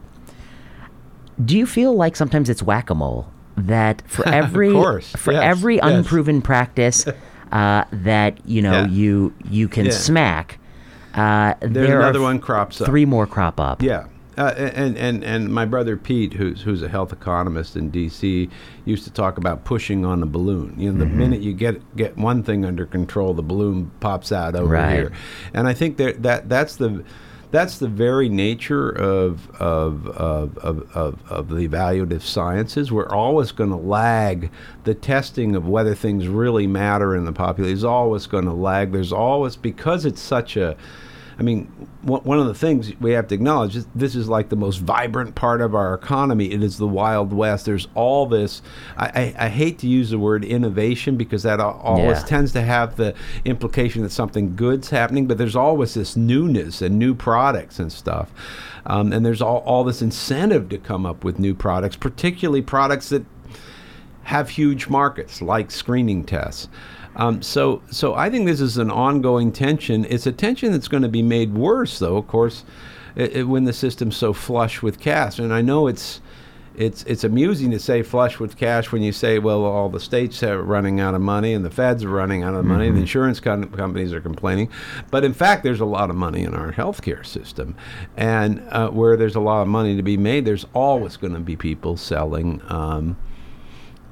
snake oil. Yeah. I have a theory about healthcare, which is that, when you're a doctor, there are many things that you wish you had. I wish I had, for some of my patients who are facing tough times, I wish I had the ability to give them some help to get them to the appointments, to help them with their calendars, to send. Sometimes I wish I had a caregiver I could send to their house to help them get in to take a bath and to make some dinner and to clean his kitchen. And there are a number of things I wish I could give people that I care about, that like another day in the hospital sometimes. Sometimes an extra day, sometimes a nice set of sheets, a robe that actually fits them, that provides some dignity. There are a lot of social services I wish I could give. These are interventions that disperse wealth. They take wealth from the many and they give people jobs and they send them out in the community. They disperse money. Then there are interventions that consolidate money. They're implantable drugs. They're implantable devices. They're drugs. They're interscreening tests.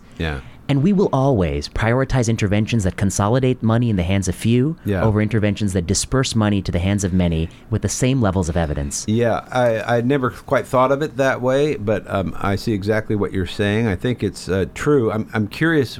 Now I'm interviewing you. Why do you think it is we always prioritize those things that concentrate wealth over those that disperse it? When disperse it, just to be clear, you're talking about services, social services in the home that might be really important for sick patients, or for preventing patients with chronic illness from coming back in. And I'm curious why you would say that is. I agree with the observation. I would say because in Western democracy, a small, powerful, motivated minority will always defeat a large and disinterested majority. So we don't have a lobby for people who want to go in people's homes and provide them care and give them some dignity, but we will always have a lobby to write the bills that decide what is the device approval standards. And we're going to get more investment, more people. And then the rest of us, the average person on the street, they don't know how their knee and hip replacements are approved. They don't understand what's the standard for a new cancer screening test. And it's complicated. It takes decades to understand these issues.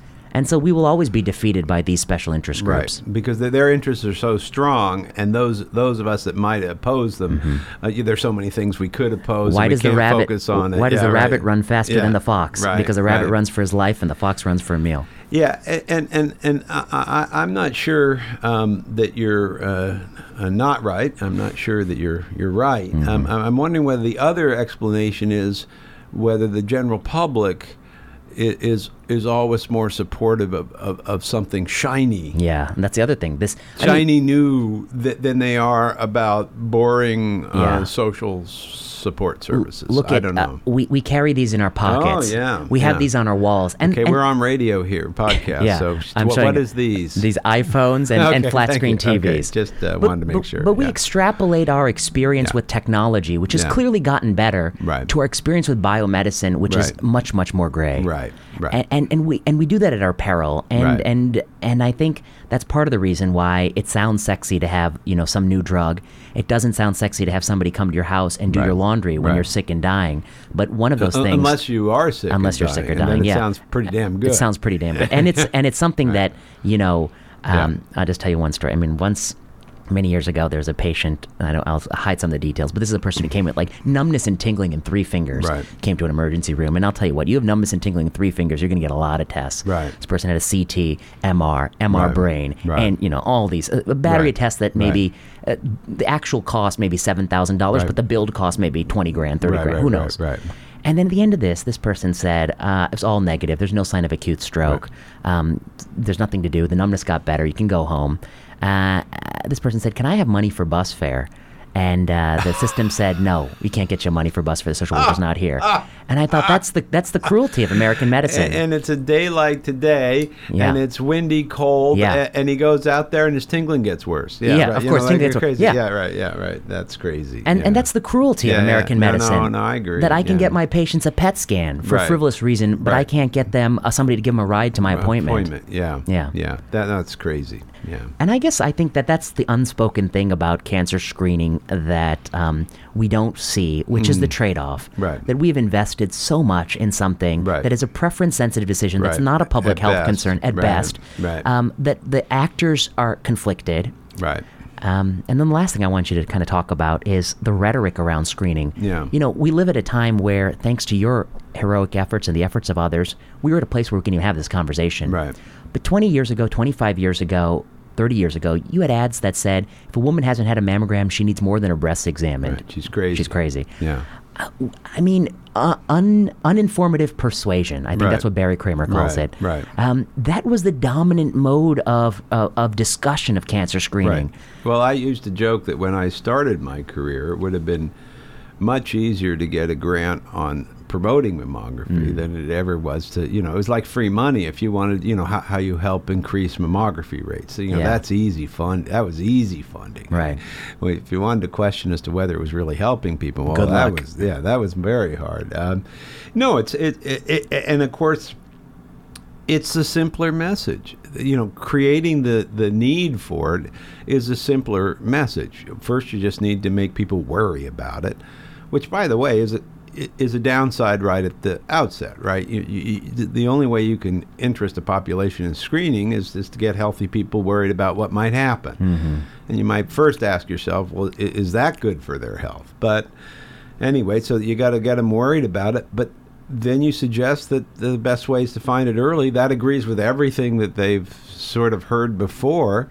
And then you throw in a couple survival statistics, and it's a pretty brain dead recipe. It's an easy sell, and it's a misleading sell.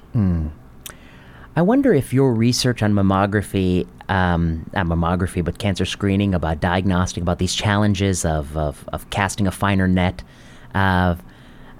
does it change the way you practice? And I don't just mean like how you consent people to the screening, which I think, of course, it would affect that. Mm-hmm. But does it change the way you practice medicine, the inpatient situation, the clinical visits, where you're not talking about screening? Does it change the type of doctor who you are? Well, let me first be clear. I haven't seen patients in 5 years. Mm-hmm. I stopped seeing it when I wrote Less Medicine, More Health.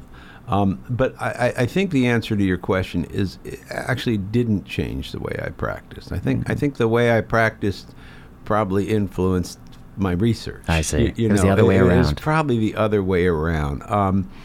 But I was, as we were talking about this morning before we started the show, as a resident, it was sort of the first time when I began to get the feeling that the finding of a pulmonary nodule on a chest x-ray was a problem for a patient. And it wasn't a problem for the patient because of the nodule. It was a problem because of all the stuff that was going to happen. Right. I always, and honestly, I wasn't that special. A lot of us felt that way. It's like, oh, no, not a nodule, because that's not going to be good for this guy. Mm-hmm. And I think I felt, that we could hurt people. I mean, I knew we could hurt people.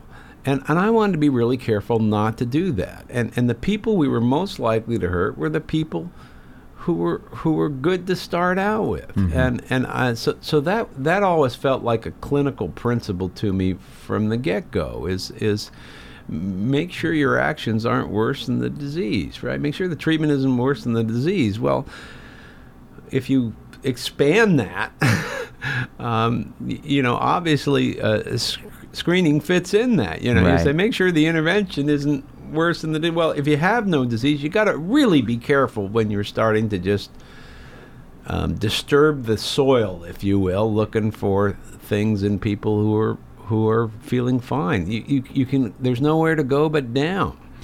As an oncologist, we often, we have tumor boards with the fellows, and people present cases to me, and people often, give me very detailed histories. I mean, they're taking me through scans and path reports and all these things. Right. And sometimes I ask them, well, how does the patient feel? Right, and they're... Yeah. And I'm like, and then they're like, well, why do you need to know that for? And I was like, well, that's an important thing. Right. When you're talking about giving someone cytotoxic chemo, we have randomized trials testing, does treating asymptomatic colon cancer, small volume, is it beneficial versus treating later when it's bigger and present? And these studies generally do show that these are interventions with a narrow therapeutic window with real harms.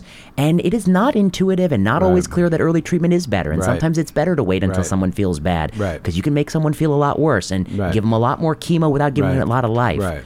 And I think this is sort of the universal principle of medicine, which the principle of humility, which is the principle you've articulated, which is that it is easy and alluring to find things and act upon them, and it is a lot harder to do the soul searching to know you're actually making someone better off and making the world a better place.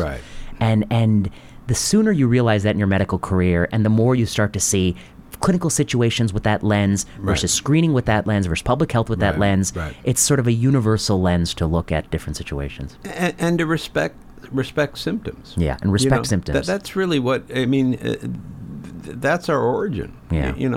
That you go to the doctor because you felt how the patient feels like is that's like the critical thing. I mean, it's not just about the numbers. It's not that, the first thing is how do they feel, and that should direct, how rapidly we respond, how much we respond. I mean, and I think it's easy in this world where you're always on the screen, and that the one thing the screen might not tell you is how they feel.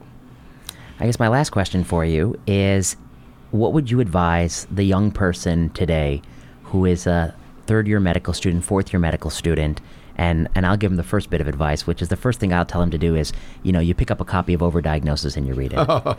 Okay. Okay. You read that, and then I think, I put your book alongside other books. I mean, obviously I read all your books, and I put all of your books alongside some other books I think are important. I think the books by Marshall Angel are very important. I think Jerry Avorn's book, super important book. I think Peter Gocha, he's a character. He's a character. But Mammography, Truth, Lies, and Screening, that's an important book to read. Yeah. And I think you want to read these books to kind of get a sense of some of the challenges that have been faced by other people, some of the history of medicine that's not written in the history books.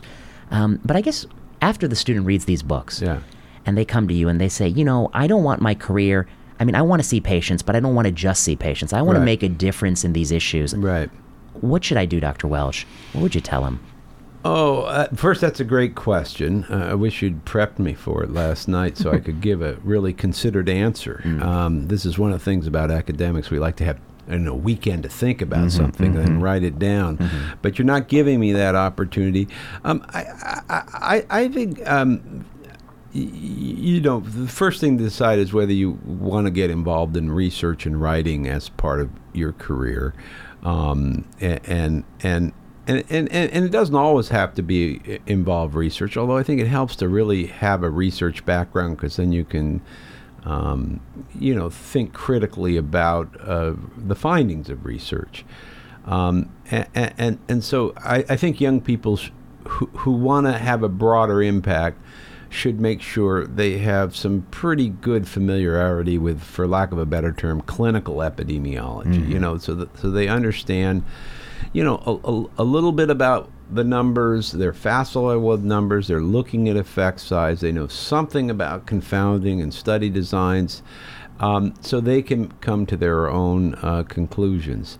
And then the question is, what other activity do you want to do out there to help communicate that to others? Because I think, if I remember the stem of the question right, they want to have more impact. More impact.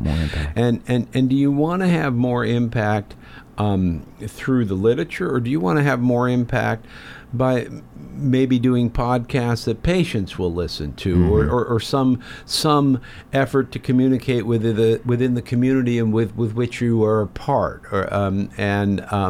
I think there are a lot of ways to have an impact, and some of it may be at the community level, and some may involve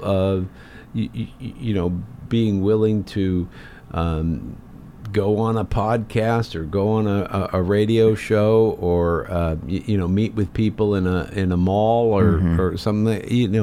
I think there are lots of ways for doctors to communicate with the public, and it's a good thing for them to do, and then they can hear what the public thinks. I think, of course, they can be politically active. Of course, they can go to their state Medicaid program or the hospice program and help with in those programs and say what makes sense, what doesn't. I think there are a lot of venues for physicians to be engaged with the public and provide a public service. Sometimes I wonder, in addition to all the wonderful suggestions you've said, if a few more of them should just run for public office, because we need them. We need the voices of people who've studied science and reason. To get involved in politics. And get involved in politics. Yeah. And I know that means putting yourself out there, and so but or helping, as I said, state Medicaid agencies or the CMS, consulting for them. They need doctors who are willing to think critically and beyond their own professional self-interest. All the payers need that. Well, Dr. Welch, I want to thank you for coming on this podcast. Well, we've been talking quite a while now, but time flies when you're having fun. I guess I want to thank you for, you've been a mentor to me. You never knew it all these years, because I didn't. I've read all your papers, and it had a huge role in my thinking. It still does, obviously. I'm still learning and still thinking about these things. But I remember the feeling, that I don't know if you've had this when you were coming up in medicine, but you only have this feeling early in your career, when you've learned some of the basics and you have some deep sort of doubts in the bottom of your stomach, but you've never really heard them articulated, and then you might have a really charismatic professor on the wards, and then somebody might hand you a book by Dr. Gil Welch. And those things are really those kind of moments in your life where you start to feel as if you're going to see the world differently. And once that switch flicks in your brain and you start to see things differently, you can never go back to the way it was. You're always going to have this and go forward with it. And so I guess I do want to thank you for being a mentor to me.